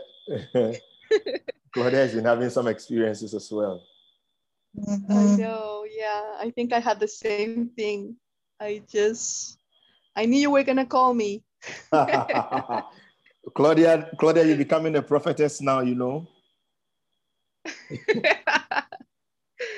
No, I share this as well with Mark and also with Karen, my friend from Brazil, that I was having a new, I don't know, like a new understanding and a new experience of what it is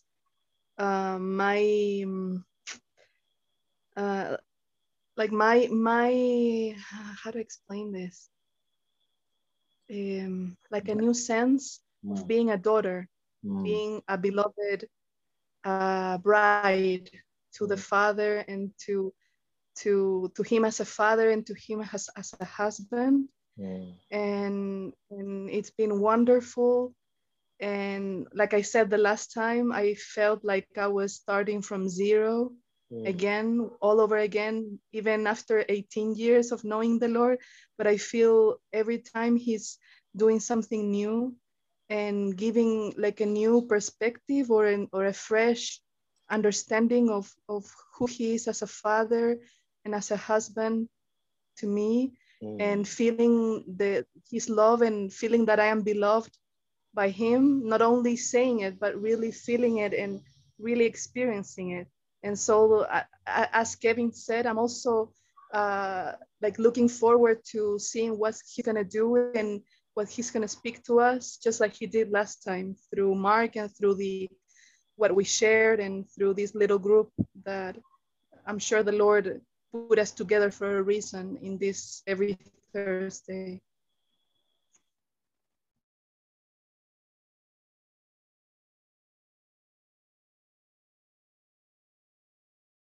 Oh, that's beautiful.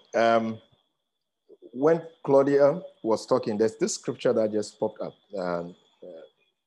I just want to read that and then we get started. I don't know where this is leading, but I believe God in a way is going to impact us with the issues of identity, because one of the things Holy Trepidation does to us is to truly bring us into a place of rediscovery of the Lord and of his very character, his very nature, his very nature and all. And it brings us into the place of definition, where we are defined by heaven.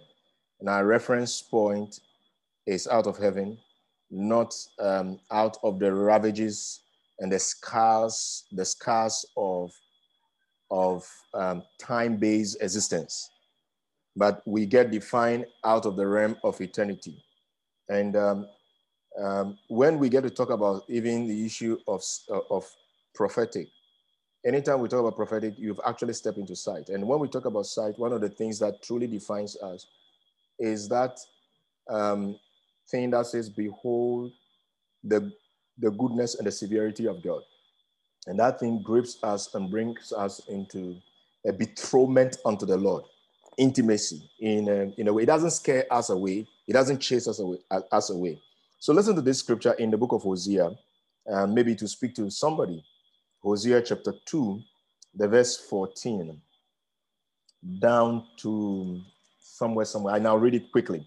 It says, therefore, behold, I will allure her.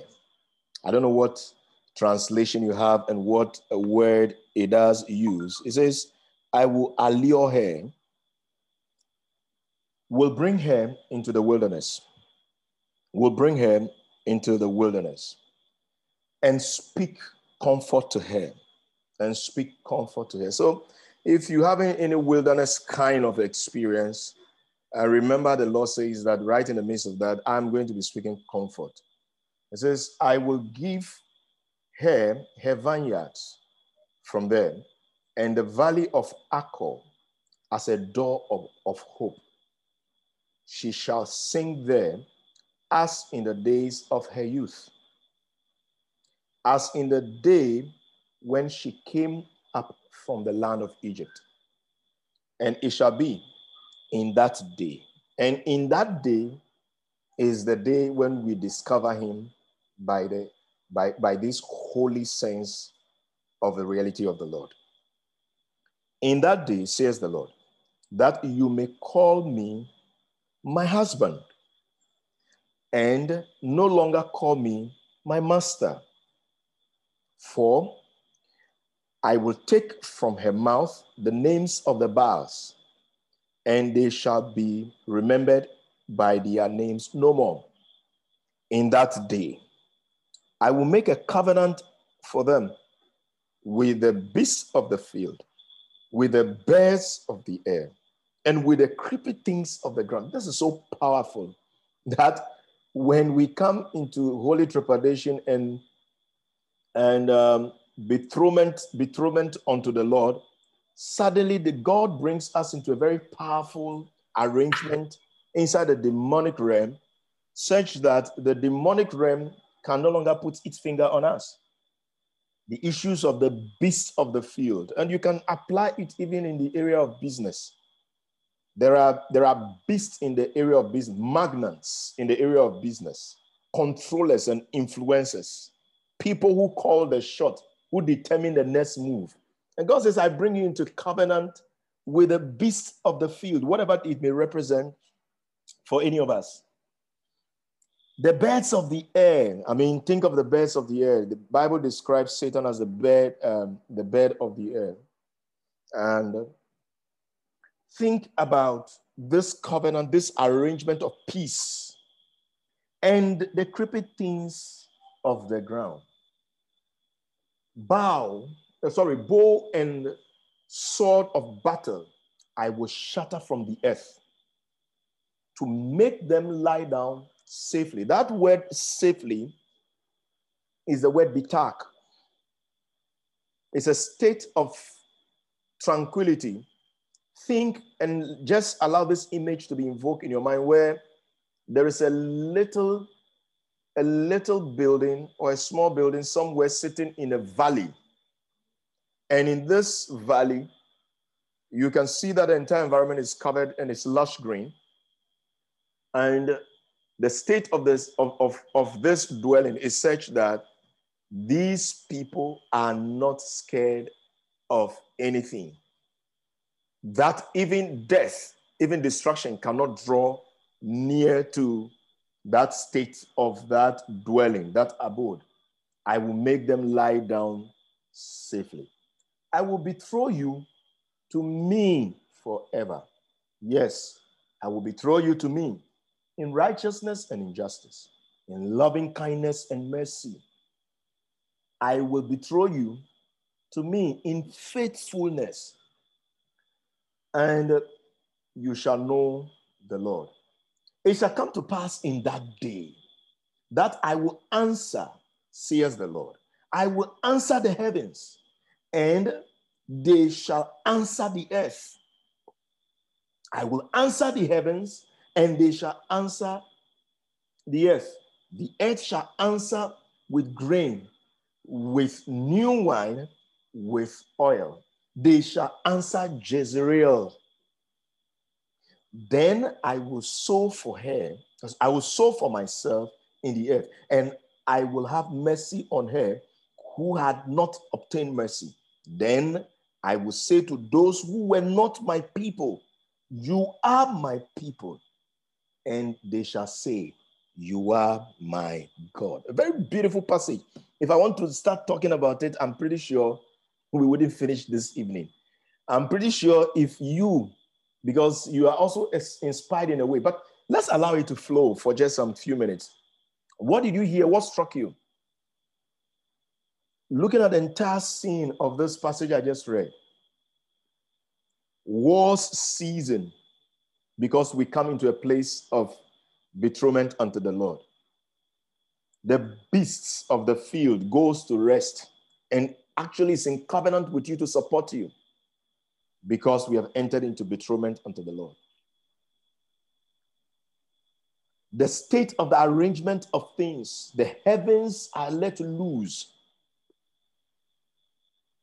And the earth is beginning to respond to the environment of fruitfulness out of the loftiness and the elevated place of God's ascent in relationship with us.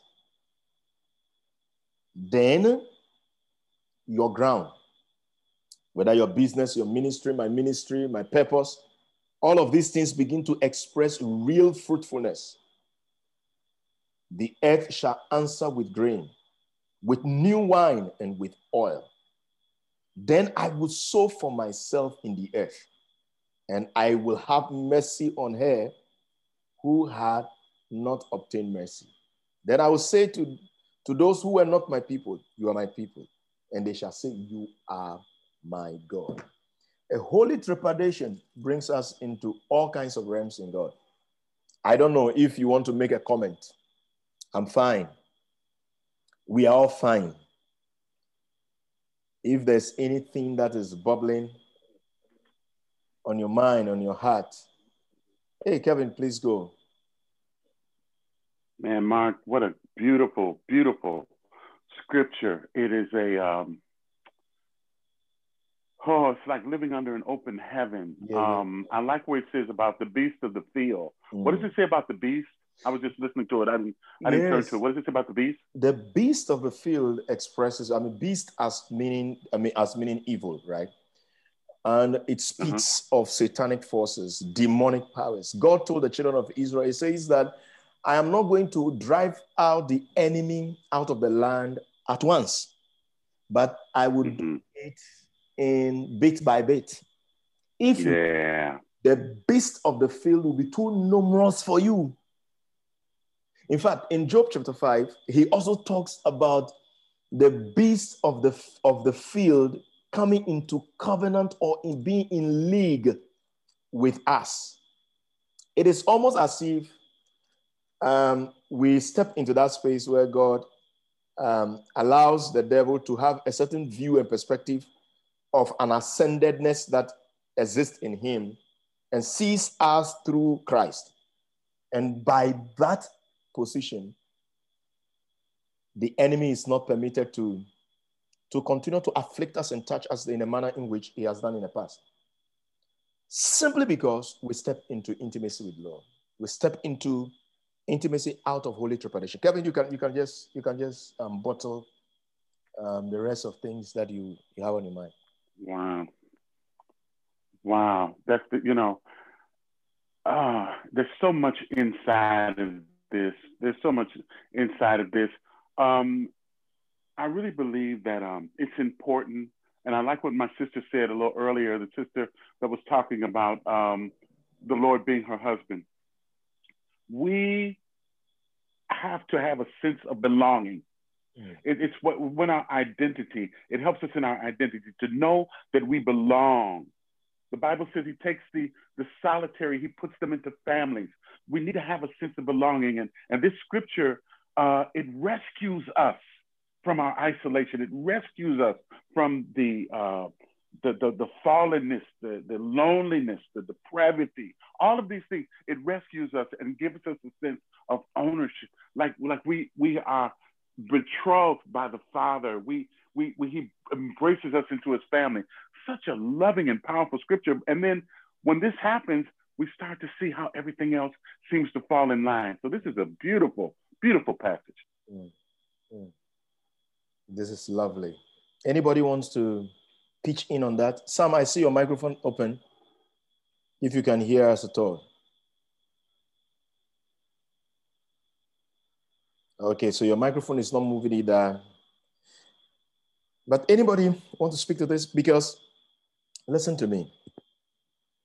The scars and the ravages of the past.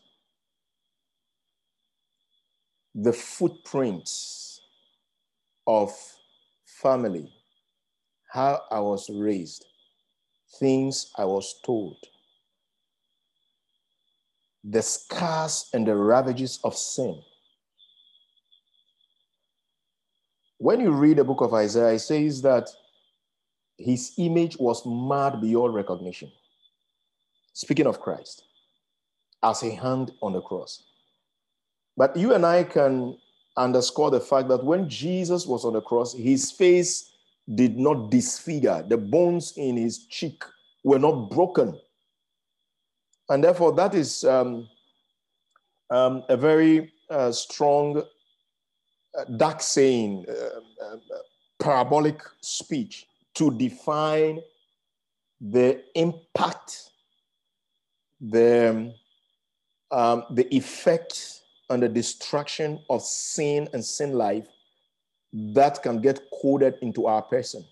That we could be looking beautiful and handsome and all provided for, and even providing solution to the nations of the earth. But this ravage of sin is removed when we step into this sense of belongingness. I just feel by this thing Kelvin dropped and then Claudia chimed in on, I just feel strongly that perhaps the Lord wants to even heal certain scars and certain pain of the past, reach deep down into our hearts and unveil issues of unforgiveness and bring us into forgiveness. Listen to what it says. It says that a people who had not obtained mercy. It says that I will betroth you in faithfulness.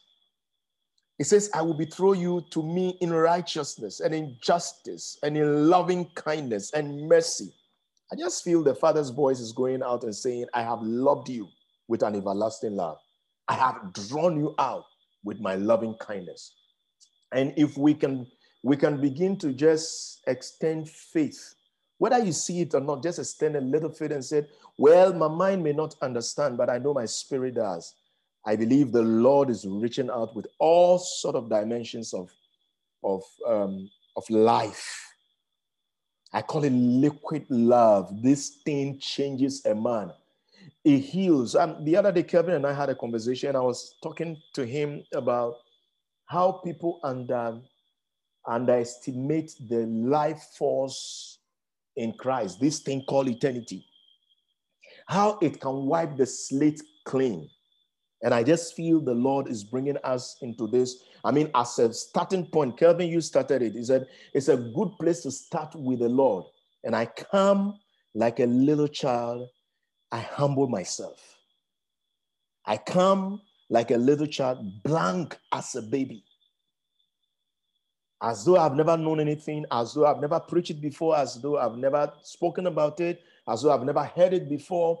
And I just want to step into this freshness of water that is flowing from the creek in heaven and washing your feet and washing over you and washing over me and defining us and giving us identity, allowing our identity to be revisited so that we can live powerfully in this earth realm and create impact for the Lord. This is really rich and powerful. And I want you to embrace that. Godwin, I see you have unmute your microphone. Yes. It's good evening from Ghana. And I want to thank God for the scripture you just read. Beautiful scriptures. And it's amazing what scripture can do to us. That trepidation that you're talking about right now. I see myself in a realm of God where all things Christianity about God, it's a matter of wiping out what you have known and now taking on what God has made you to be. So Paul talked about be transformed by the renewing of your mind. And I believe that this is an amazing scripture that brings us to that place of intimacy where God is now telling you that I am bringing you to my inner court, a place where it's left for husband and wife. You know, there's a place for husband and wife. It's a secret place. And that is where I see this scripture talking about that God is bringing us into that. And for us to be able to see ourselves in that place, we need to now understand what God wants to do with us. In the sense that we were very far away, but He has brought us so closer than we can even imagine or even we can see.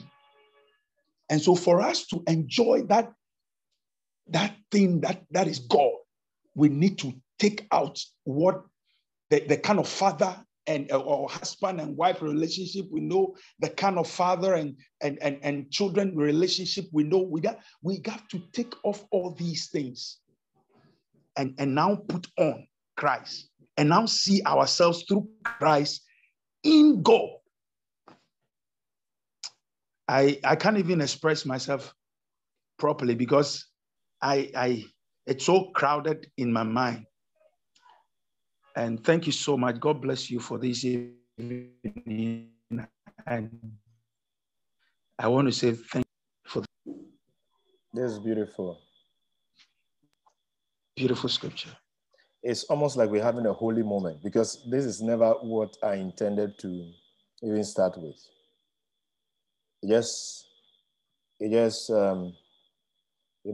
something about God where we don't necessarily need to see a vision. We don't necessarily need to sense a thing, but we just start defining things. Where the scripture says that I see Claudia, kind of shedding tears because how do you see your mother? How do you see your father? How do you see your sister? How do you define your child? Even how do you define yourself? It's like we are putting on a new lens altogether. There's a scripture that says that the tongue that stammers shall speak plainly. We've just hit something very real in God that I just feel that we should just allow this thing to sit in for a while before we do. Even if we teach for 20 minutes, 30 minutes, it's still fine. If we do not teach at all, I'm still okay. Because if it's just for one person that the Lord is going all after, even in this conversation, I am very fine.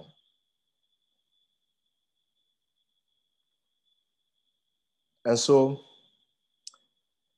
Before I do anything else, maybe somebody wants to still chime in. It is time to leave the definition of who your father, your earthly father was or is. Your earthly husband has been to you or is, your wife, your children. It is time. It's like God putting his hand on your chest and ripping the chest cavity open and says, I'm going after that pain.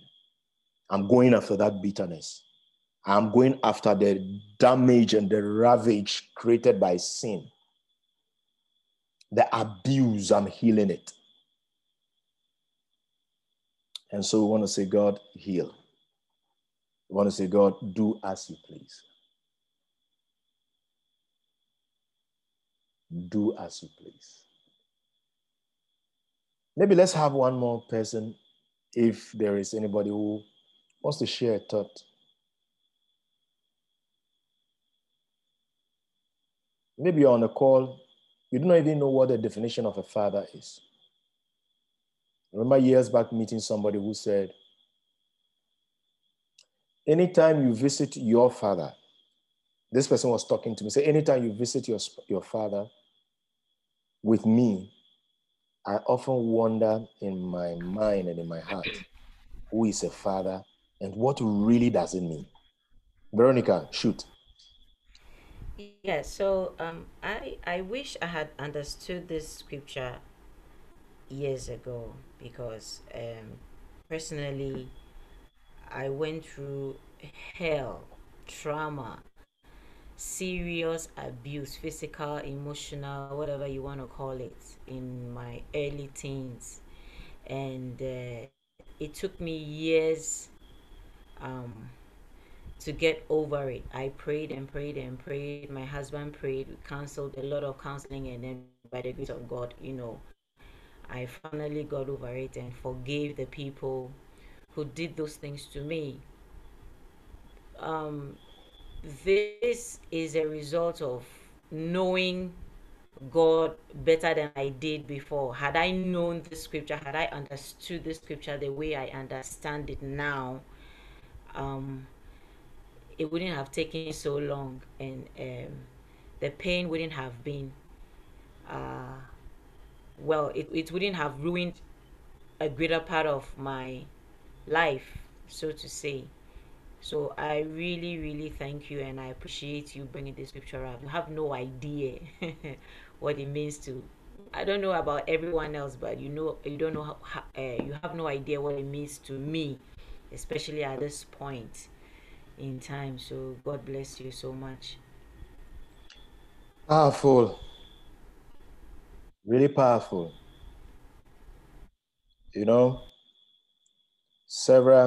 I still do deliverance. I still do very serious deliverance. I still do the come out. If you see me doing come out, you ask Samuel and Godwin, you will laugh. And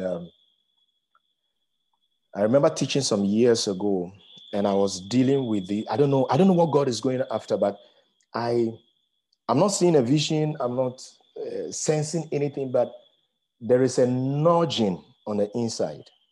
There's an inner knowing at work. I don't know why we would have to do a CPC yesterday and only come and do the practicals here. There's an inner nudging that is pointing to something. So I remember talking about salvation on the word soteria and how that thing is far, wide, and rife in reaching to the very core of our being and drawing us out of the place, call it pain, disappointment, abuse, and warped view, contorted perception, either about myself, about your own self, about how you relate to somebody and all. And just when I finished teaching, some people began to cry. They were literally, elderly people were almost entering into the place of identity with the Lord. And when Jesus came, one of the very first things he did to us is to come in the form of a man. That revelation, we must not lose it. He's called the Son of Man. He came to do a very unique thing and went to the baptism of John. And at the baptism of John, there were significant things at play. One of them was the baptism referred to remission of sin, and it was happening at the Jordan. Jordan signified death and dying. I'm using my words very carefully, death and dying. And Jordan signified a place of overflow. That Jesus stepped into the place of identifying with our sins, our ravages, whatever we may call it, our failures and disappointment, and the names that would have been called. He identified with that and stood there as man. Long story short, right from there, he began to define for us the existence of you and I, how we can live powerfully through this life. And this discovery of man, human, to be human, is a powerful thing. To stumble and trust in the mercy, the faithfulness, the righteousness of God, the justice of God. That is another thing to even talk about. That's as he comes and draws near, he enters into the realm of righteousness and justice on our behalf. And that you and I would not need to fight. So he identified with us. And even now he's identifying with us. And he's identifying with you, regardless of whatever the situation may be. And I believe this thing, he says that I will betroth you to myself in righteousness, in justice, in mercy. I believe it's almost like the stirring of the heavens and the unleashing of angelic host to go out on our behalf and act powerfully within our realms about things that I've taken. I'm saying this because I'm seeing this in like the number 5 before me. And I'm saying this specifically, that things that have been held back 5 years, 10 years, 15 years, 20 years, will suddenly enter into the realm of momentum, speed, and on the heels of another things happening. Simply because we've just entered into the realm of God. We want to just pray before we start, we teach. We want to drink it. You can unmute your microphone if you feel your background is not noisy. You are cool. You can unmute your microphone. And we just want to embrace this moment of prayer with faith. Whether we understand it or not, we just want to embrace it with faith. We just want to reach out. You want to pray under your breath in the spirit. You feel like just confessing something to the Lord, just confess it. You feel like just, sometimes we have been brought up, even in the realm of church. Jesus, I will shake the heavens, the things that look like God and lofty, and the earth. I'll shake all of those things. And sometimes in church, we have been brought up in the church environment with a self-preserving force at work. So we cannot even lose our spirit. We are so rigid. We cannot enter into belongingness. We cannot enter into commingling. We cannot dissolve into another and another dissolve into us. We cannot get lost in God because we are still holding onto this self-preserving force of which I am made. I am this, I am that, I've been told this, and it remains so. We just want to reach out in faith, and you could pray under your breath. You could just mumble something to the Lord. I encourage you. It's good to cry sometimes. If you feel like breaking down in tears in the background, do that. Do that with yourself and with God, because I believe the Spirit of God is all over the place upon us. Divine momentum, divine speed is reaching out to us. And so, Father, right now, we thank you. We bless you for your word. We did not plan it, but you stepped in. And so, Father, right now, we've heard your word that you are calling us. We hear your word that you are reaching out. We can hear your word that we are not alone, never alone, never alone. We hear your word bringing us into the place of hope out of a difficult place of the wilderness, the pain, the ravages, the confusion, the wrong definition of self. We are seeing you bringing identity. We are seeing you healing the pain of divorce. We are seeing a whole transformation happening across family. Because you are God who have stepped into this space tonight. Lord, we want to say thank you. Let the names of the Baals be removed from our lips. The names, the negative names, let them be removed. Librandis kuprades. Oh God, let the brokenness of our spirit, the contrite heart be acceptable before you. For you declare truth in the inward parts. And in the inward part, you shall make us to know wisdom. Lord, not just a prophetic experience of knowing, but let it become the learning and getting hooked and moving along with you. For we have moved from the very frail ends of your furious anger, and we have entered into the place of your furious love. We have moved from the place of restlessness to the place of your reckless love. We have stepped into this place of power. The names of the Baals, the negative identity is broken in the name of Jesus Christ of Nazareth. We are set free. The Ashtaroths are removed from our lips because the confession of the Lord is rising right from the inside with great wisdom and truth in the inward man. Father, and so right now, we agree and we speak because you said that, listen to me. You said that when we speak from the eternal dimensions in you.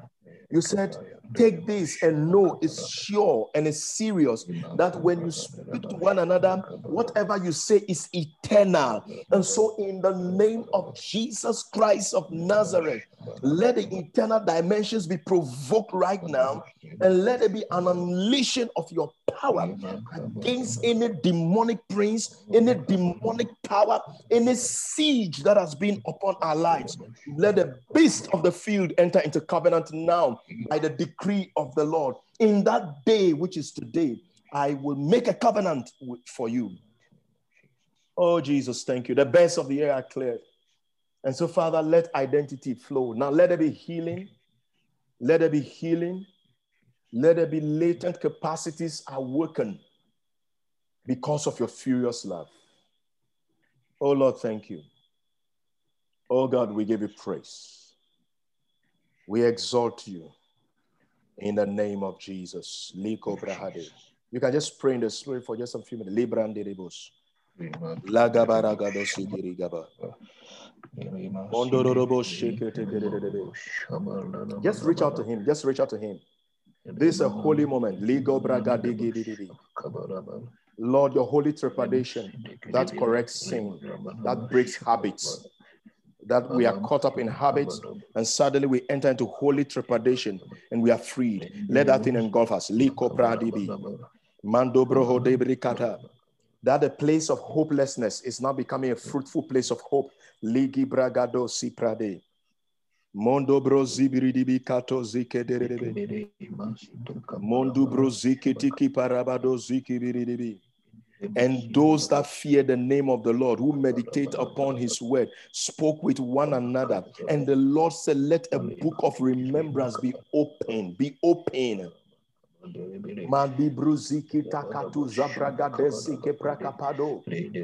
Lord, let your furious love reach out any one of us who is found in any place, any prison house of sin that is defining our world, poverty, lack, confusion, hopelessness, let your furious love descend. Let your liquid love descend. Oh, Jesus Christ of Nazareth. Thank you, Lord. Thank you, Lord. Let me just read a scripture and then I think we set sail. Let me just read a scripture. The Message translation, Matthew chapter 18, the verse 18, down to the verse 20. Take this most seriously, he says. Take this most seriously. A yes on earth is a yes in heaven. A no on earth is a no in heaven. What you say to one another is eternal. I mean this. When two of you get together on anything at all on the earth and make a prayer of it, my Father in heaven goes into action. And when 2 or 3 of you are together because of me, you can be sure that I will be there.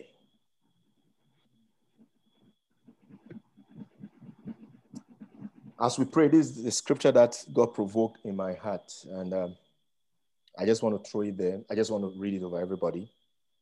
I believe the Lord is gone ahead of us. The Lord is reaching out. Claudia says, hallelujah. Amen.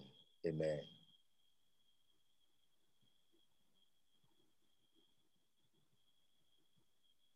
Amen.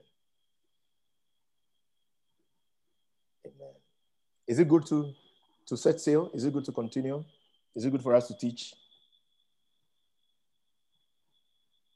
What do you sense in your heart? What is resonating in your heart? I don't know why I'm doing this. If anybody can just speak. What is resonating in your heart? Where do you find yourself? There's a songwriter that says, I humble myself before the Lord like a little child. Maybe look for that song and listen to it. Like a little child, I humble myself before you. And look for this, by the same person, look for shining on me. Shining on me. And the lady's called Julie True. Like a little child, I humble myself before you. Shining on Me by Julie True. I feel there is a message in there. God has brought us to a place. It's beautiful.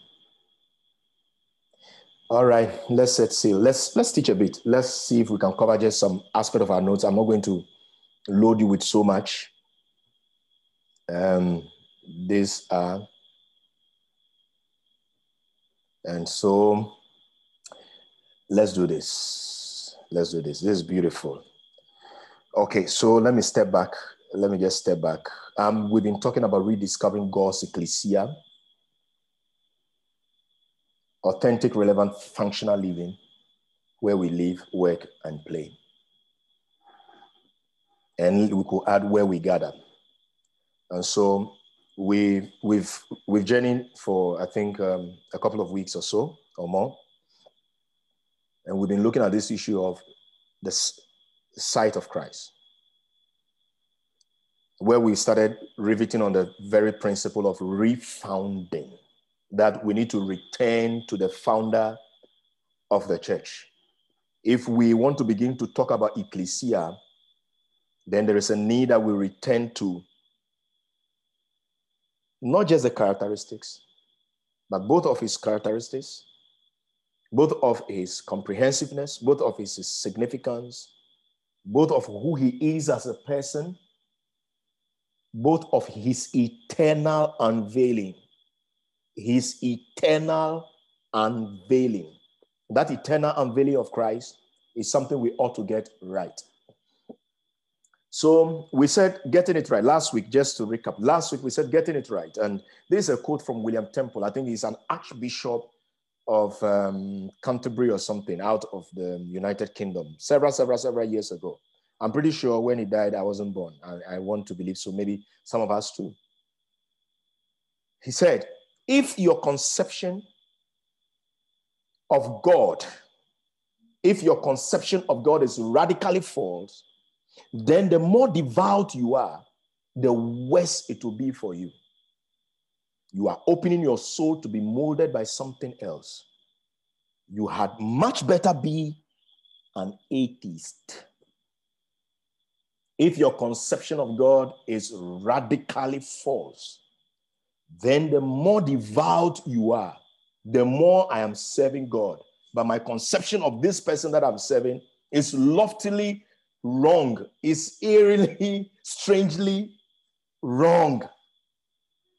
Then the more devout I am serving God, I'm pushing the purpose of God, the more far removed I am from the very existence and the presence of the very nature of God and his doing and his operations and his evolutionary exposés. He says you are opening yourself. It's better you stop. It's better you come to an abrupt halt and begin to retrace the foundations, getting it right. You are opening your soul to be molded by something else other than God. He says, it is better you are one who is found in a place who has no relationship with God, who believes that God does not exist, because the equation is a radically false conception of God is equal to there is no God. We need to get it right. So we are tracing our path, refounding, and we are talking about ecclesia. And some of you have not been on a call. Where we found ourselves is we've read Matthew chapter 16, the verse 13 down to the verse 19, and we're going to read some more, not today. And Peter, in the verse 18, said, "You are the Christ, the Son of the living God." And that explosive evolutionary statement, pioneering statement, pioneering sight and pioneering faith exercise by Peter is something we've touched on. So we said if we're going to get it right, then we ought to begin to ask the right and the hard questions. We ought to ask the right and the hard questions. I'm not going to dwell so much on this, but to say, Jesus said, "Who do men say that I am?" That question must be answered. What, from the opinion pool, from the public, the jury out there, the public jury out there. But who do you say that I am? Because you've walked with me for all this while, whether 3 years or 2 years or 5 years, 15 years, who do you say that I am? And every time we are confronted with this question, we enter into a rediscovery of Christ. I humble myself like a little child before you. I come in holy trepidation, knowing absolutely nothing. I haven't taught it before. I am blank as a baby.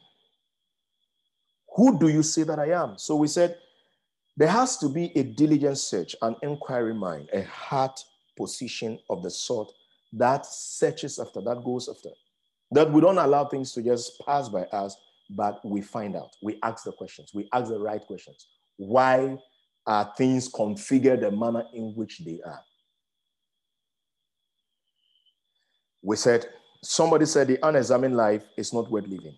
So we also said we ought to doubt the default and question the status quo.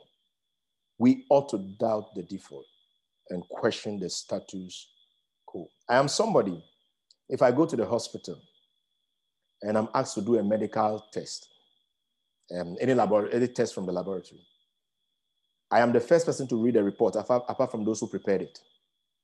I open the envelope. I read everything in there. I take photos of it. I archive them on my phone. I go on the internet. I read about the condition. When my wife was lying in the hospital, by the time I go to the lab and pick the report, I open it, I unclip everything. I open the envelope, take out the report, read every single thing there. Terminologies that I don't understand, I actually have a notepad. I write those things there.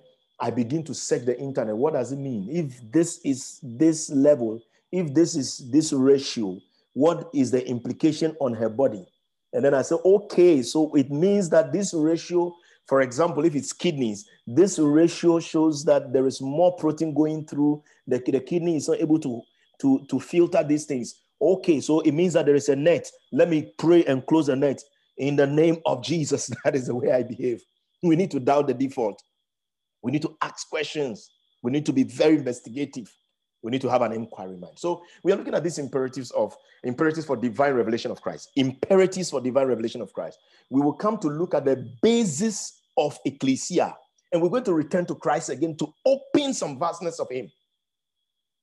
We're going to return to him because those of us who were on CPC yesterday, I didn't get to finish my presentation, but there's an aspect of my presentation that is almost about 4 slides on Christ. And that thing, 4 slides is not even enough to describe him. From cover to cover, this man Jesus is. We said you need to have a personal relationship with the Lord. You need to move from that place. Now, Psalmist, there's a scripture I love so much in Songs of Solomon, chapter 1. I think that's just the very first verse. And listen to what it says. Let me read that. Songs of Solomon, chapter 1, the verse 4. It says, draw me away. We will run after you. Draw me away. We will run after you. The king has brought me into his chambers. Oh, Jesus. We will be glad and rejoice in you. We will remember your love more than wine. Rightly do we love you.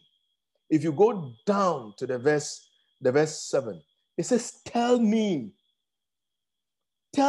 oh, you whom I love, where you feed your flock, where you make it rest at noon. For why should I be as one who veils herself by the flock of your companions? These companions of Christ, men and women, I call them vampire ministries, who will not direct men and women to Christ, but point men and women to themselves. John the Baptist says, I am not one of those companions. Therefore, I must decrease, he must be magnified and increased. And John the Baptist, in the prophetic environment and operations, the finality of John the Baptist's operation was, behold the Lamb of God that takes away the sins of men. No miracles, no big temple, no palace lifestyle, name it all. The definers that equate to who a prophet is today, for example, did not exist within the precincts of his operation, but rather, behold the Lamb of God, pointing everybody around him, not thinking about who is leaving him, his financiers. It says, behold the Lamb of God that takes away the sins of men. This is powerful. And the Bible says, if you read the book of John, the Bible says, and 2 of his disciples turned their eyes towards Jesus Christ when he was passing, and they followed him. And they followed him. Friends, I submit to you, if that teaching, if that philosophy, if that theory, if that principle, if all of those dynamics does not point to Christ, you must not follow. If it does not bring you to Christ, you must not follow. In the book of John, chapter 1, the verse 35, it says, again, the next day, John stood with 2 of his disciples. The number 2 is significant. 2 of his disciples to mean the number of agreements. And so if it happened to them, it can happen to us, and it's going to happen to us. And therefore, position yourself to enter into a personal discourse and walk in relationship with God. with two of his disciples, and looking at Jesus as he walked, he said, "Behold the Lamb of God." The verse 37, the two disciples heard him speak, and they followed Jesus. Then Jesus turned and seeing them following, he said to them, "What do you seek?" They said to him, "Rabbi," which is to say, translated as teacher, "where are you staying?" Oh, where are you staying? Where do you live? And he said to them in the verse 39, he said to them, "Come and see." I don't want to go beyond that so that you don't get a bit distorted. It says, "Come and see." In fact, let's read. They came and saw where he was staying and remained with him that day. Now it was the 10th hour. Wow. Where do you stay? Come and see. And they stayed with him. This is just a summary. But who do you say that I am? A personal persuasion of the Lord is necessary for us entering into the corporate dynamic relationship of an ecclesia. Let me repeat that again. A personal, potent persuasion,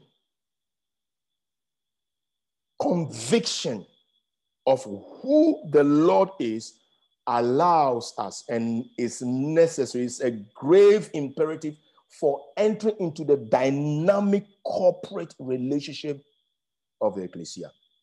Personal. Very, very important.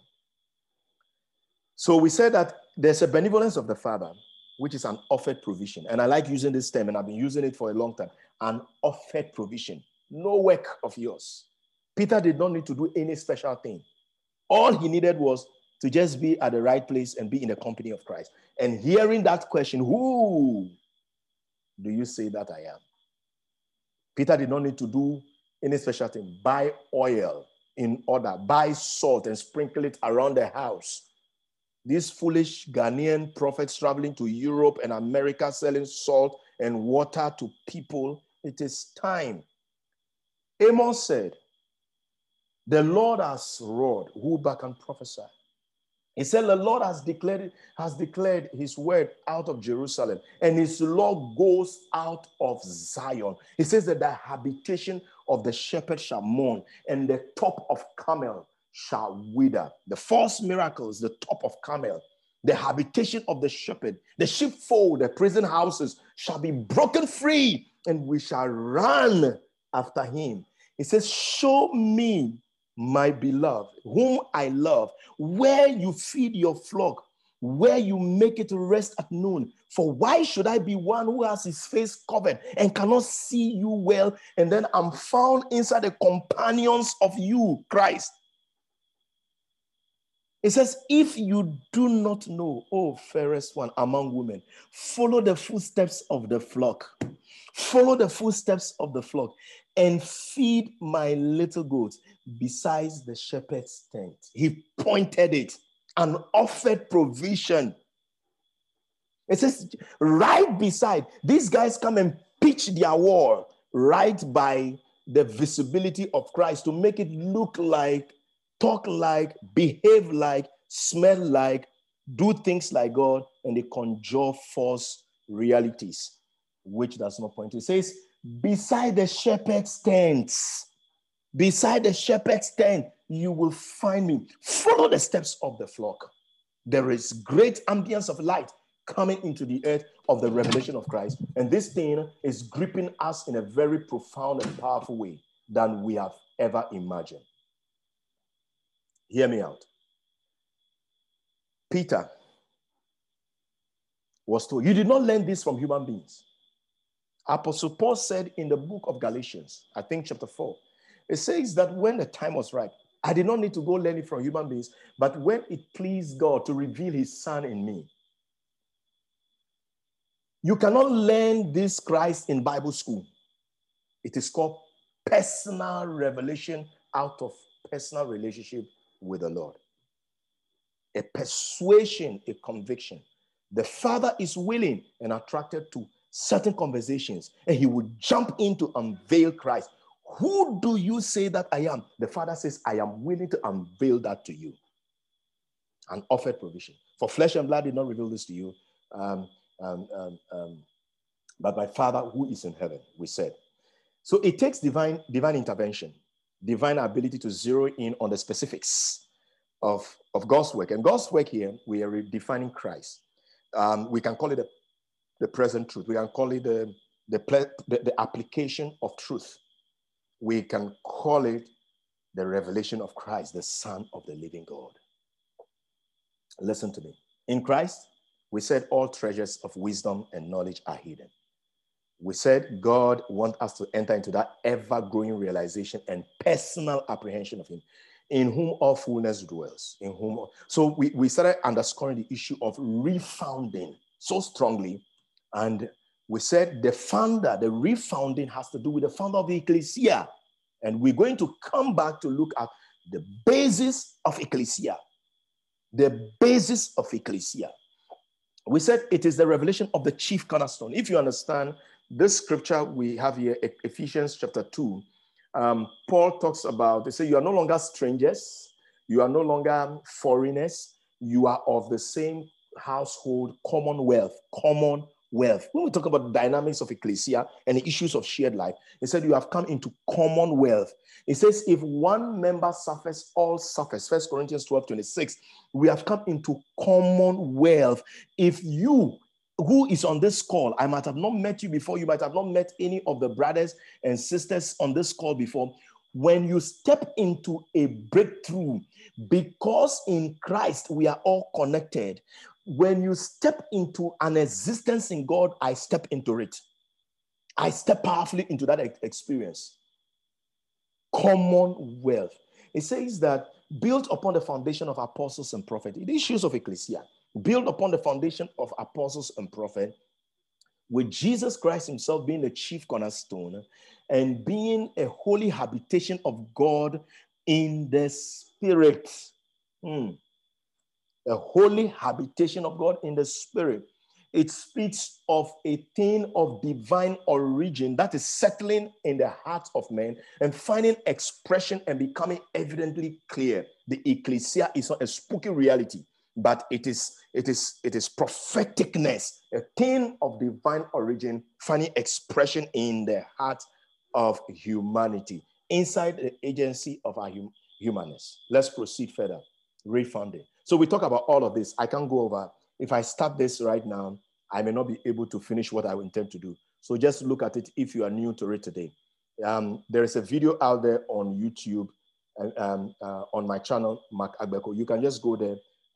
You look at that video. We did speak to these things in a very powerful way with contributions and comments and thoughts from other persons on the call. So we talk about the issue of this unveiling has to do with his significance and his comprehensiveness. Nothing lacking. Nothing lacking. So he speaks of his centrality, speaks of his supremacy, speaks of the universality of Christ, speaks of the altruistic quality of Christ, speaks of the fullness, him being the fullness, the finality, and the horizon of God. My God. Friends, if you check the scriptures from cover to cover, it is Christ. And I said somewhere, he is not some 2,000 years ago reality. If we want to enter into the unveiling of Christ, that is a very powerful statement we must also begin to embrace. He is an eternal reality. He said, Jesus Christ, the same yesterday, today, and forevermore. He is an eternal reality. If you read the book of Revelation, chapter 1, it says, I am he. In fact, if you read the Gospels, it says that before Abraham was, I am. I don't know what kind of English is that. It says before Abraham was, I am. In the book of Revelation, chapter 1, he speaks to John and he says that I am he who lives. I am he who lives and was dead, and behold, I am alive forevermore. I am he who who lives. I mean, life perpetually. Life starting out of perpetuity and flowing into perpetuity. Life perpetually. This man Christ, I must know him and the power of his resurrection and the fellowship of his suffering, being made conformable unto his death. Not as though I have attained this, but one thing I do, forgetting all the experiences of the past, the ravages of sin and confusion, and reaching out with every ounce of energy. I calculate, I evaluate, I count everything as dung, as nothing, for the surpassing knowledge and the gift of knowing Christ. Say, let this mind be in you. All you who are mature, who are spiritually mature, keep in this pursuit. Keep in this pursuit. And I said that when we come into this ground and this realm of Christ, and we begin to project it, we run into the ground of conflict. Almost all the things that are lofty, that looks like God, that dance like God, behaves like God, becomes angry because they cannot stand the signature of the heavens. Even things that look like heaven will fight you, immediately begin to project the pristine truth of Christ. It says, when we move off the grounds of Christ, we enter into a place of spiritual disaster. So we cannot move off the lost grounds without the consequence of spiritual disaster. Let's move further. Today, we want to draw some conclusions to this part, the unveiling of Christ. Then we're going to enter into an aspect of the teachings, which we can do today. So I'm going to run through this quickly. Now, listen to me. When we're talking about ecclesia and coming to the ecclesia of God, I want you to hold your thought. We will come back and look at the definition and the historical context of ecclesia and the expressions that happened within the Greek Empire, the Grecian Empire, the Roman Empire, and we will extrapolate these principles and apply to our work so that even in our offices, we can live powerfully and bring Christ into the environment without saying it and saying, receive Christ. When somebody says, you are forcing Christ down my throat, when you have actually said nothing. Where you get into an environment, they will say, you look preaching. Are you a preacher? You are telling me to be born again, where you are saying nothing. We ought to live with such great aura when we deal with this issue. And this is the thing that defines spiritual sight. If we really want to talk about shaping sight, like we were discussing yesterday, this thing, the revelation of Christ, defines sight. If you can see him, John in the book of Revelation chapter 1, it says, when I saw him, I was like him who was dead. Everything kaput, shuts down, and a new existence begins to spring out of our humanity. Let me check my time. I'll do 10 minutes, and then I'll turn the whole meeting over for a conversation, and then we end. So if we're going to arrive at the ecclesia, let's call it the purposes of God. Let's call it the establishment of the ecclesia, like we said. The building trust of the kingdom cannot be arrived at by the following. If we're going to achieve ecclesia, we cannot achieve it by the following. One, we cannot achieve it by better ideas or stellar enterprising ideas. I have a nice, powerful idea. I've got a dream. Is it flowing out of the realm of God, or is flowing out of the realm of humanity? So everything that we do or that we will seek to do should not extrude out of better ideas or stellar or enterprising ideas. We shall not achieve divine things or divine intent by the aid of reason. Number two, we shall not arrive at that reality of ecclesia by effective administration and management. Even though effective, stellar ideas, better ideas, and whatever principles we are going to illustrate, all of them are good and grand. We cannot arrive at ecclesia. The basis does not exist in better ideas, effective administration and organization and management. What God has called us to build, in fact, expand this principle to touch every dimension of purpose in your life.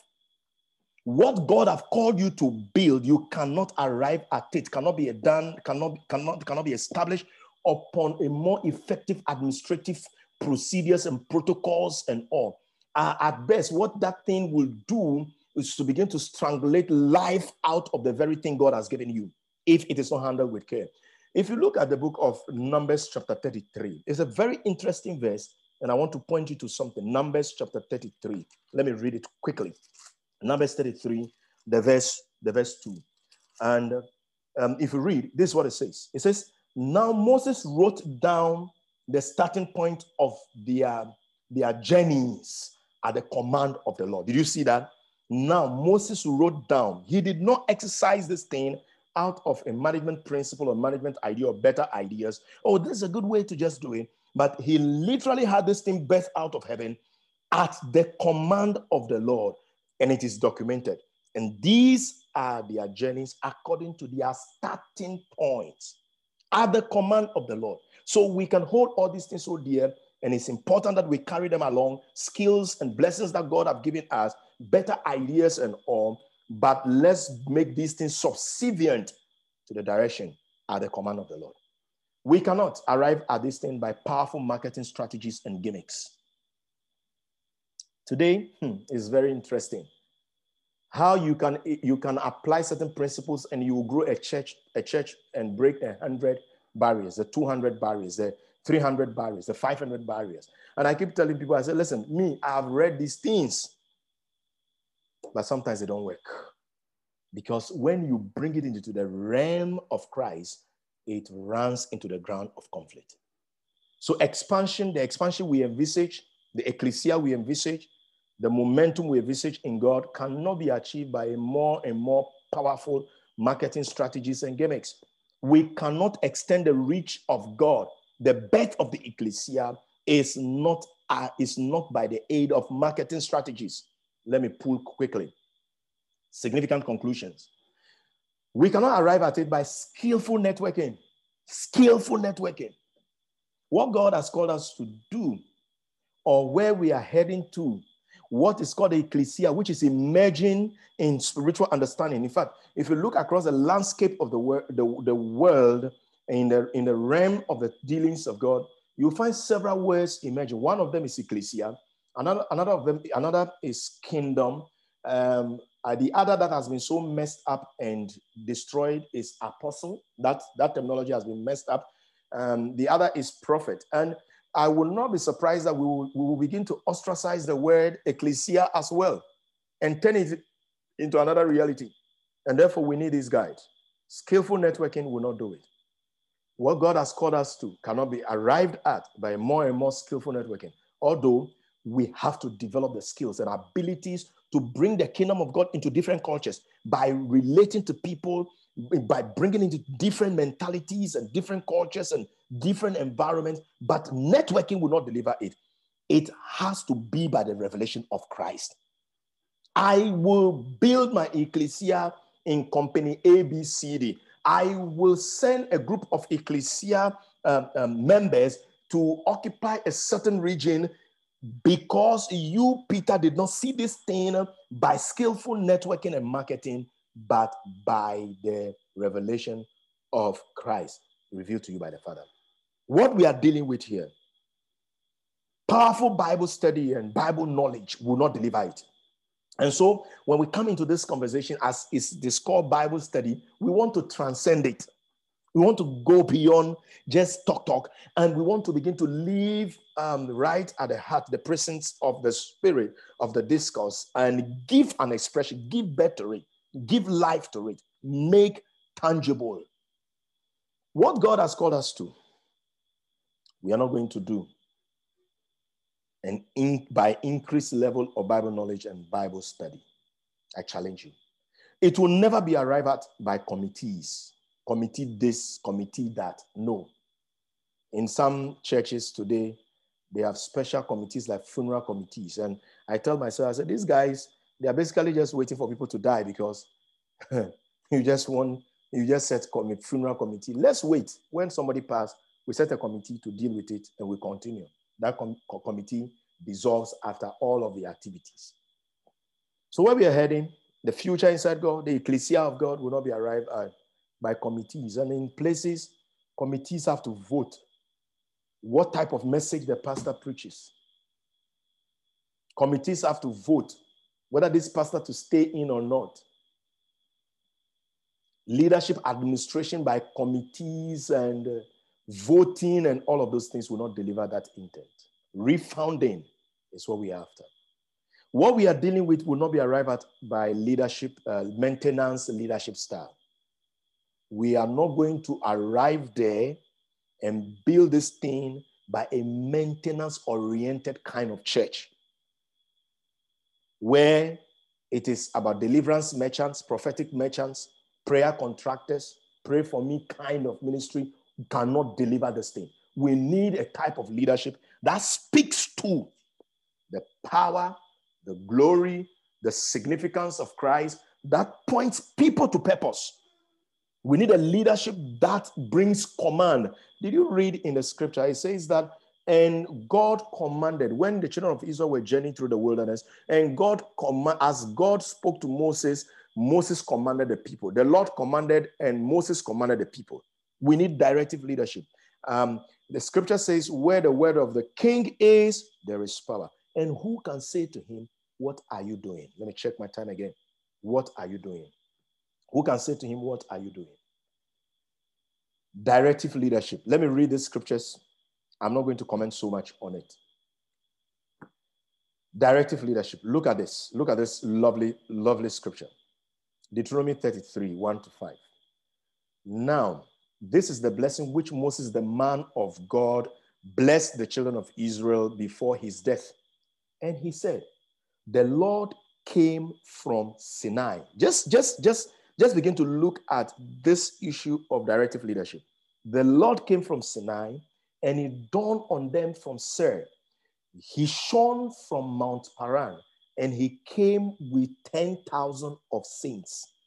From his right hand came a fiery law for them. From his right hand came the very thing that governs the existence of man. People do not need to go to God and debate God. It is directive leadership. God commanded, and so. The verse 3, yes, he loved the people. All his saints were in his hand. They sit down at your feet.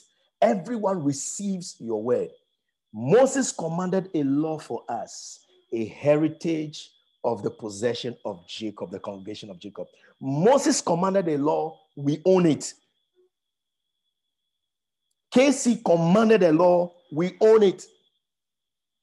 We hear the voice of God out of the contribution of Veronica. We own the word. And he was king in Jeshurun.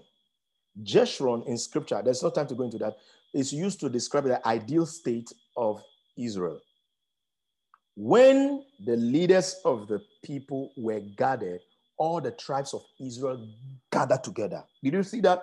When the leaders of the people gathered, all the tribes of Israel gathered together. Directive leadership. I can't comment so much on that. Let's continue. Let's look at David. I think my note is messed up here, but just pardon me. Look at David. Let's look at the scriptures on David, on directive leadership. But chose the tribe of Judah, Mount Zion, which he loved. And he built his sanctuary like the heights, like the earth, which he has established forever. He also chose David, his servant, and took him from following the sheepfolds, from following the ewes that had young, he brought him to shepherd Jacob, his people, and Israel, his inheritance. So he shepherded them according to the integrity of his heart and guided them by the skillfulness of his hands. I mean, several things in here we can look at. But the point is, we will not arrive at that place by this kind of pray for me, I, self-centered, the Baal prophet attitude, cutting themselves and just manipulating and cutting and putting their flesh in this on display.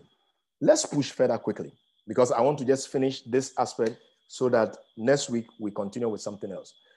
Listen, we will not arrive there by self-promotion or promoting personality cult. We will not arrive there. That was one of the problems they suffered. And Paul said in the church of Corinth, they suffered that, and he said, did Paul die for you? Did Apollos die for you?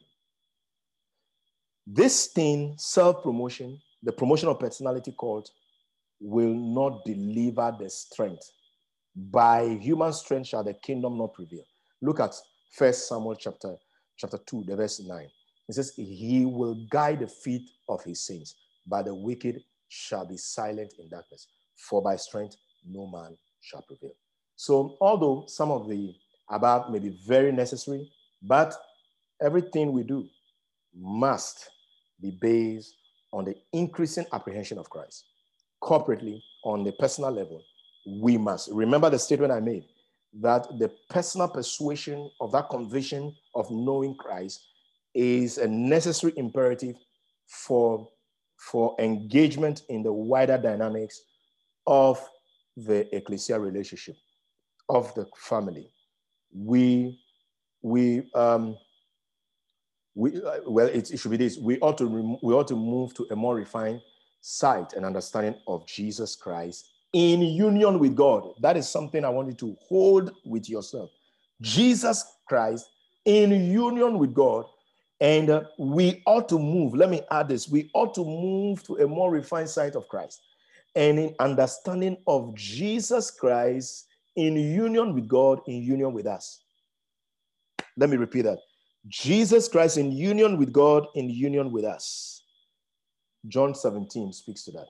Refounding, significant conclusion. Okay, so this is what happened. My notes got messed up. So this is the beginning. This should be the beginning of David. But we have touched it. Look at the verse 4. It says, indeed, I have given him a witness to the people. Directive leadership. I have given him a witness to the people. In the New Testament, that word witness is the matus in the Greek. A leader and commander for the people. Surely you shall call a nation you did not know, you do not know, and nations who you do not know shall run to you. Listen, look at the illustration again. You shall call a nation, and nations shall run to you because of the Lord your God and the Holy One of Israel, for he has glorified you. Amen. God bless you. Let's stop here. We go into final imperatives, refounding next week. Thank you, friends. Let's get into a convo. For the next, we have about 20 minutes. Let's get into a convo. I want to stop here. Whew. God bless you all. I wish it was a CPC. I'll just say I turn the meeting over to Kevin Chambliss.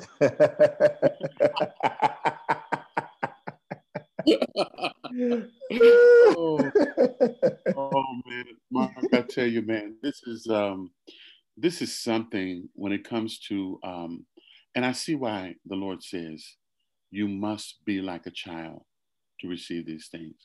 We must go back to a place of openness, vulnerability, being impressionable, and allowing God to speak to us once again, and not to crowd him with our expectations, but to be open, to hear him with fresh ears and fresh eyes. There is a passage of scripture that talks about how the Lord, I think it's Job 36:15, how the Lord opens our ear in affliction. He opens our ear in affliction, and it's in these places where he looks to speak to us.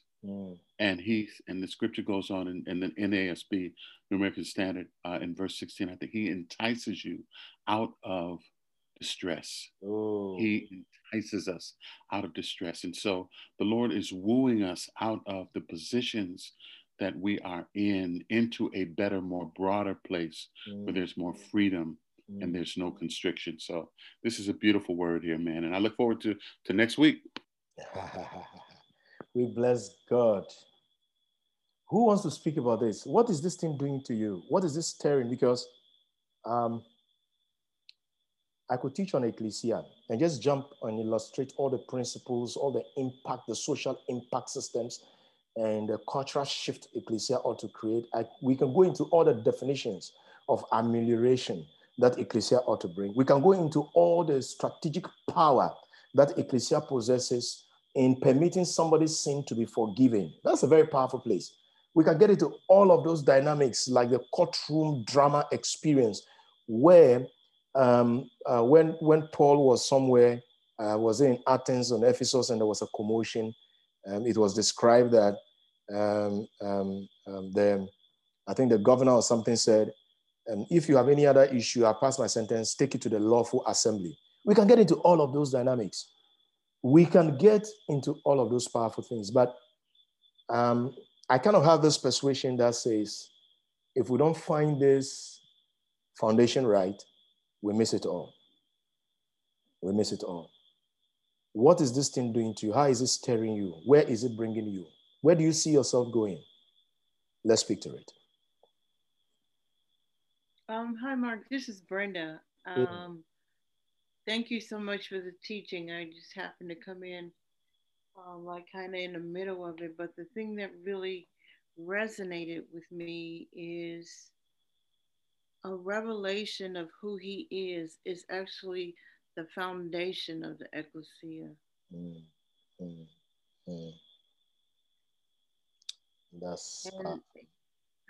I was just thinking about how, and the revelation of God can only come from God. How the revelation of God can only come from God. That's a very powerful question. That's a very powerful statement. The revelation of God can only come from God. You can't find it in any other book. No amount of Bible school teaching. By the way, let me illustrate this.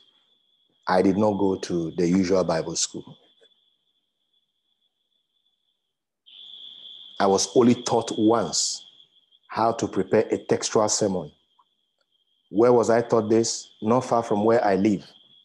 A man I describe as my spiritual father in his home decided to teach this thing he was taught in the Bible school. And he just taught me that thing, and we used Psalm 91.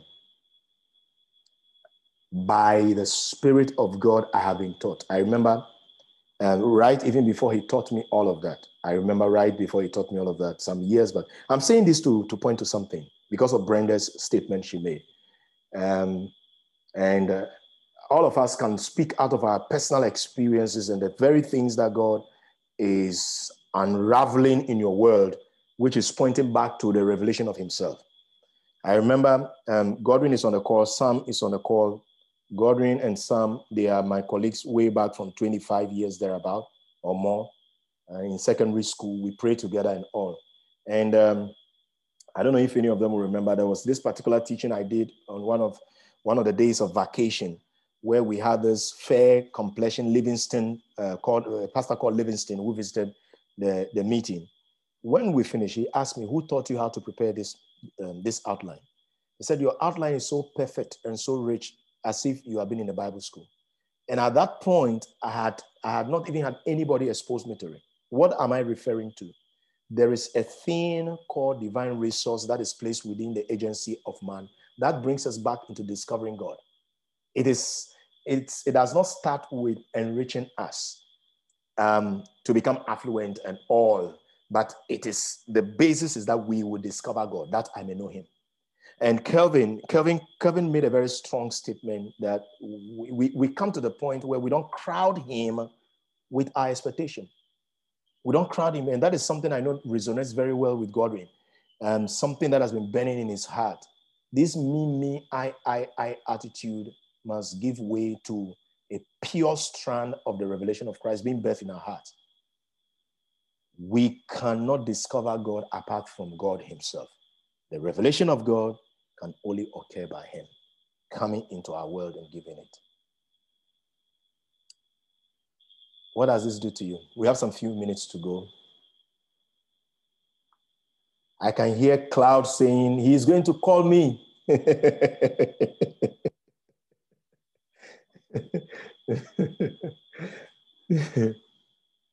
Temi, how are you doing? Mark.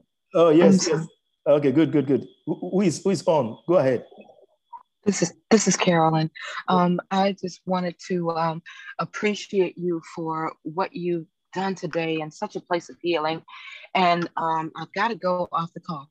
I've got to get off the call, but the Spirit of the Lord is here. And I am so grateful for the environment that you have cultivated And I wanted to just be a recipient and listen and just be aware. And I just thank God for what I've received from the word today.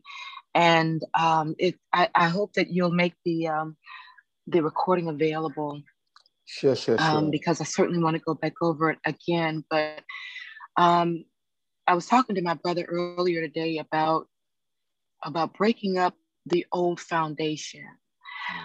People have said a lot about people, and I mean people that you run into. You know, I was brought up in the church, and that was some type of standard of life or where one lived, how they lived. But the refounding that you've been talking about, and I was talking to Kelvin about breaking up that old foundation, and so I just appreciate the word of God that has come to me today for life, for healing, and for ambition to move forward in the things of God and intimacy with God. So I just wanted to personally thank you, Mark, for what you have allowed the Spirit of the Lord to do today. It has certainly been a blessing in my life. Thank you. Beautiful, Caroline. Beautiful. I've learned something from you, and I hope to incorporate that in my teaching along the line and really, really expand on that. If the foundation be destroyed, what can the righteous do? Listen, he didn't say, what can the unbeliever do? He didn't say, what can the voodoo worshiper in my village do? He didn't say, what can that witch doctor do? He didn't say, what can the atheist do? If the foundation be destroyed, what can the righteous do? What is my born again experience? Standing far away and apart, far removed from the reality and the revelation of who he ultimately is. True and true. Every place tempered, nothing compromising.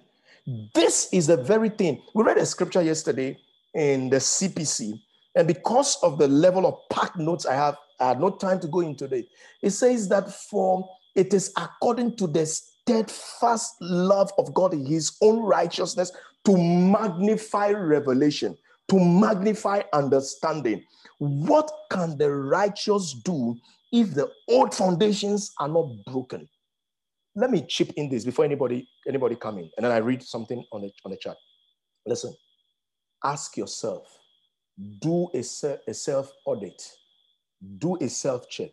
What are the old foundations? Lord, I permit you to come in and destroy, break down these old foundations, grind them into powder. Let the strong winds carry them away.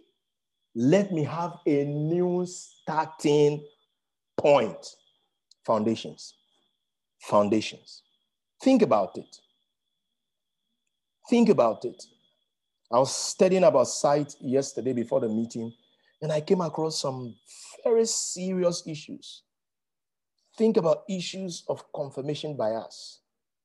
Think about issues of the Dunning-Kruger effect. Think about this issue of dissonance. Think about this image that we've defined for ourselves that does not really fit into the image of God. The old foundations. Think about demonic foundations. Think about rituals that has been performed by great-great-grandfathers. And let's step into Christ, the right foundation. If any man be in Christ, he is a new creation. The old is gone. By this, I challenge any demonic, ancient, old, fortified, stronghold, traditions, foundations, whether you impose it upon yourself, I impose it upon myself, we challenge it by the revelation of Christ. If any man be in Christ, he is a new creation. Behold, we scream it out to the powers that be. Hear us, all spirits of darkness, and the foundations that be that are giving way and dissipating and losing their very essence. Behold, new creation. has emerged and everything has become new. Whether you like it, whether you believe it or not, everything is new. New, completely new. Eyes new. If you have blindness, eyes new, fresh. If you have a lingering in your mind, fresh brain out of the chambers, the fresh banks of heaven, the bathroom in heaven. If you have a limb and you have ligament and disease inside your veins, freshness, new parts out of the realm of God, reaching out, diseases blasted, everything is new. New revelation, new understanding, the synapses of your brain activated, a new energy. I can do it. It's engulfing you in the name of Jesus. Purpose is beckoning, is shouting at you. Come here. I have been looking for you all this while. Identity is seeking to ravage you on every side and arrest you like a vampire will suck life out of you. Identity is coming upon you and enveloping your mind so that you can think about nothing other but the identity of God. Define me. Listen. Cloud, go ahead. Go ahead. Claudia, go ahead. I see you. Okay. Claudia, are you there? I see you unmuted. This thing is rich. Nenita said, thank you for the teaching. There's a divine intervention, application, revelation. The importance of our personal relationship with the Lord remain in him. Temi, John 14. Temi is out of Lagos. So we are in Lagos right now. John 14, keep resonating in my heart. The Spirit of truth will guide you into all truth. No revelation of Christ should come from our reasoning or our religious definition of him. Temi, you've just touched on something. Let me allow Claudia to speak, and then I will touch on something you've touched on, and then we are out of here. Claudia, go. No, it's just my mic. It continues to open with my ear. It's just, sorry. That's okay.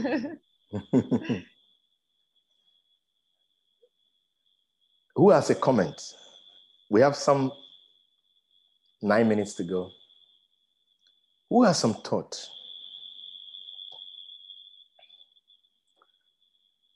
Oh, Jesus. Oh, Jesus. Hey, Veronica. Yes, boss. So, this verse keeps coming to me. Romans 8:14. For as many as are led by the Spirit of God, they are the sons of God. And David always inquired of the Lord. Always. Everything he did, he inquired of the Lord. And so as you were teaching, I was pondering over my own personal experiences that I had with the church that I used to go to. I held a very high position, if you call it that, in the church. So when I decided to take a few steps back, I got a whole lot of backlash. Some people thought I had backslided. Some people thought I was going to another church. Some people actually thought I was being possessed or anything. And I just want you guys to know that when God reveals the truth to you, he gives you the energy. He gives you the audacity to make the changes that are needed to be made in your life.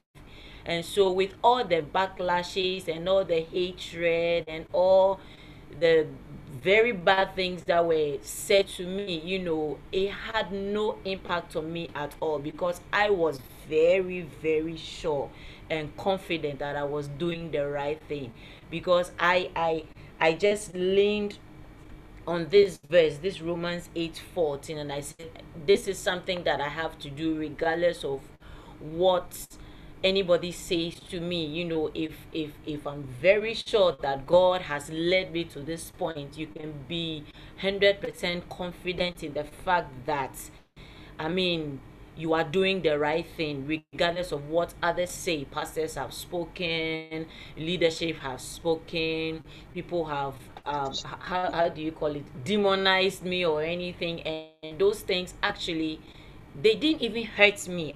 For one reason, they would have before, but at this time it didn't hurt me, it meant nothing to me. So I believe that when God gives you such information, when he gives you the truth, you understand, he gives you the strength, he gives you the courage to make the changes that needs to be made.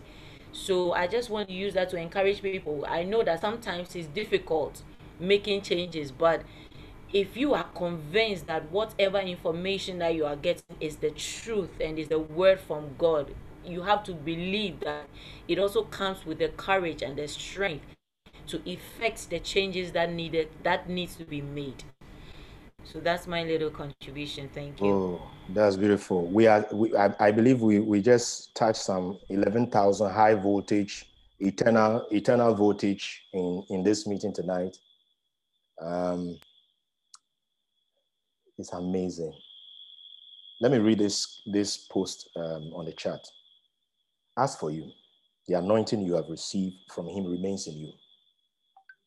And you do not need anyone to teach you, but as his anointing teaches you about all things, and as that anointing is real, not counterfeit, just as it has taught you, remain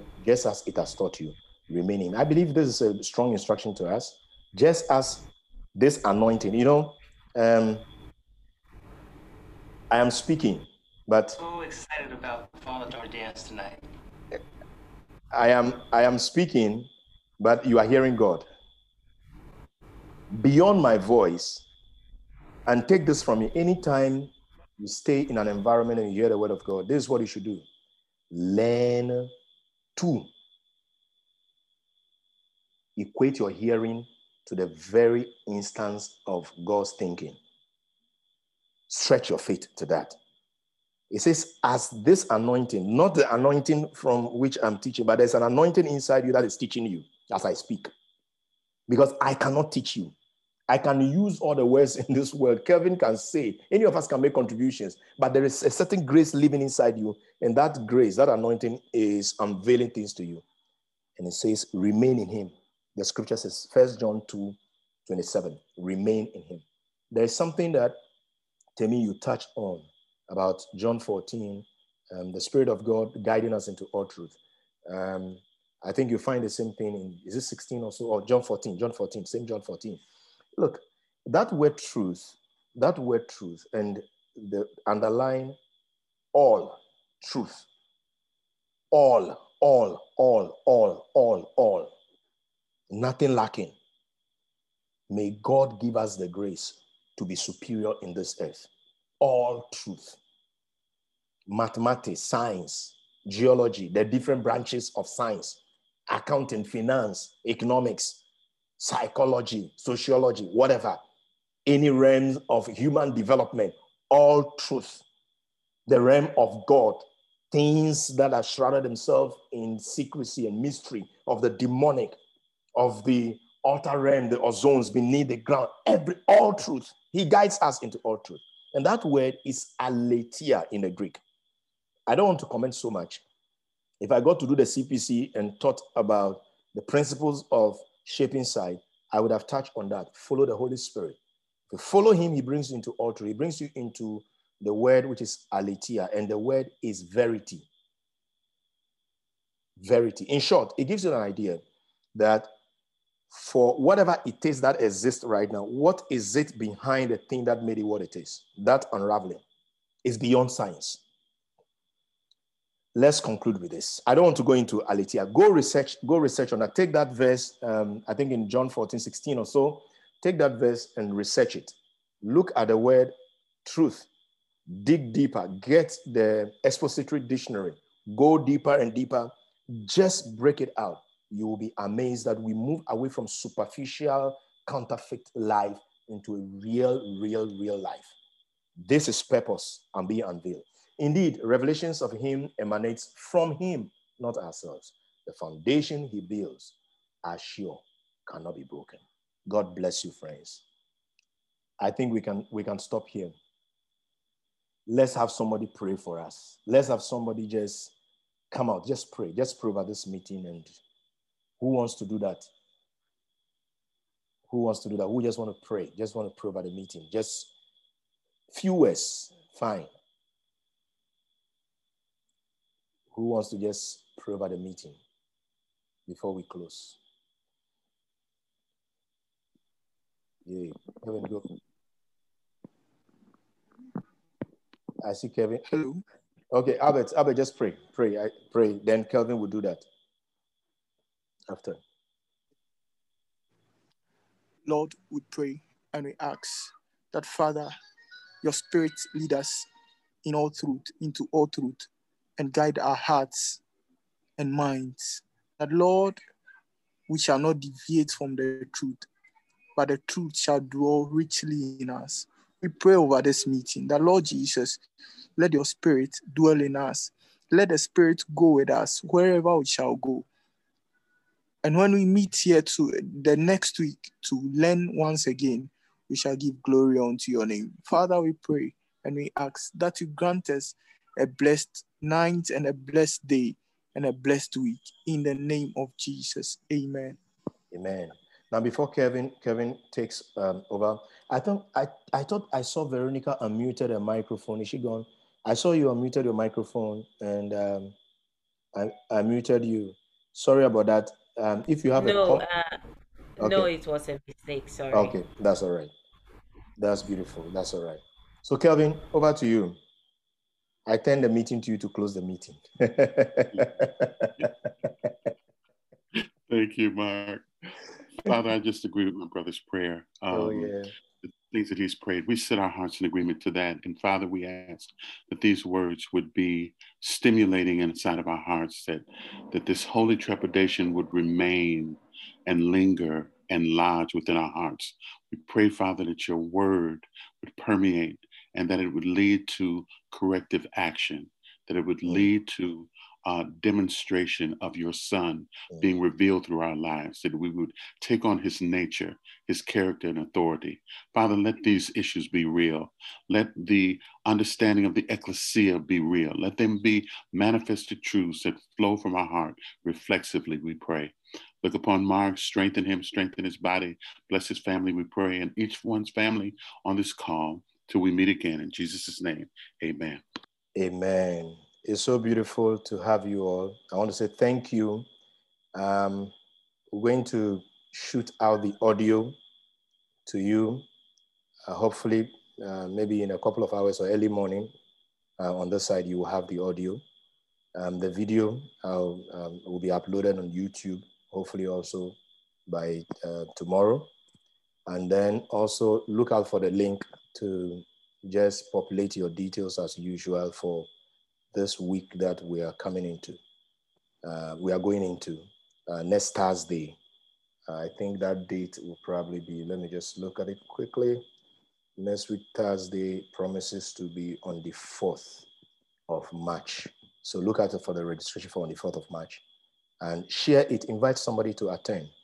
I'm going to do this teaching and then I'll stop somewhere and allow others to come in, speak other perspectives. It may not be about ecclesia, it may be about the very energy of God upon your hearts concerning the meeting or concerning us. And we will hear that, and then we will circle back and come to begin to look at the various definitions and expressions of the ecclesia and how we can relate to that powerfully within our world. If you are a pastor leading a church, whether online, in-person meetings, how do we bring this reality to bear upon our people? The greatest challenge in our environment today is that environment of darkness. God is seeking to bring light, and we are making ourselves available for that. God bless you all. So wonderful. Claudia said, thank you. Thank you all, Albert. Thank you all. Anita, thank you. Thank you so much. Timmy. Okay, I see some writing some Spanish again. God bless you all. The Spirit of God is with you. Thank you. Thank you. Thank you, friends. You can unmute your microphone and say a bye-bye to somebody and say hello to somebody. And we call it a very good. Thank you. Bye. Thank you. Bye. Thank you, Pastor Mark. Thank you. For speaking. Thank you. And teaching us today. Yes. Hello. Hey, Tio, is that your voice? Good. Good night. Good night, Veronica. Good night. Good night. Thank you, Mark. Big hugs. Bye-bye. Bye-bye for now. Bye-bye. Bye. Good night.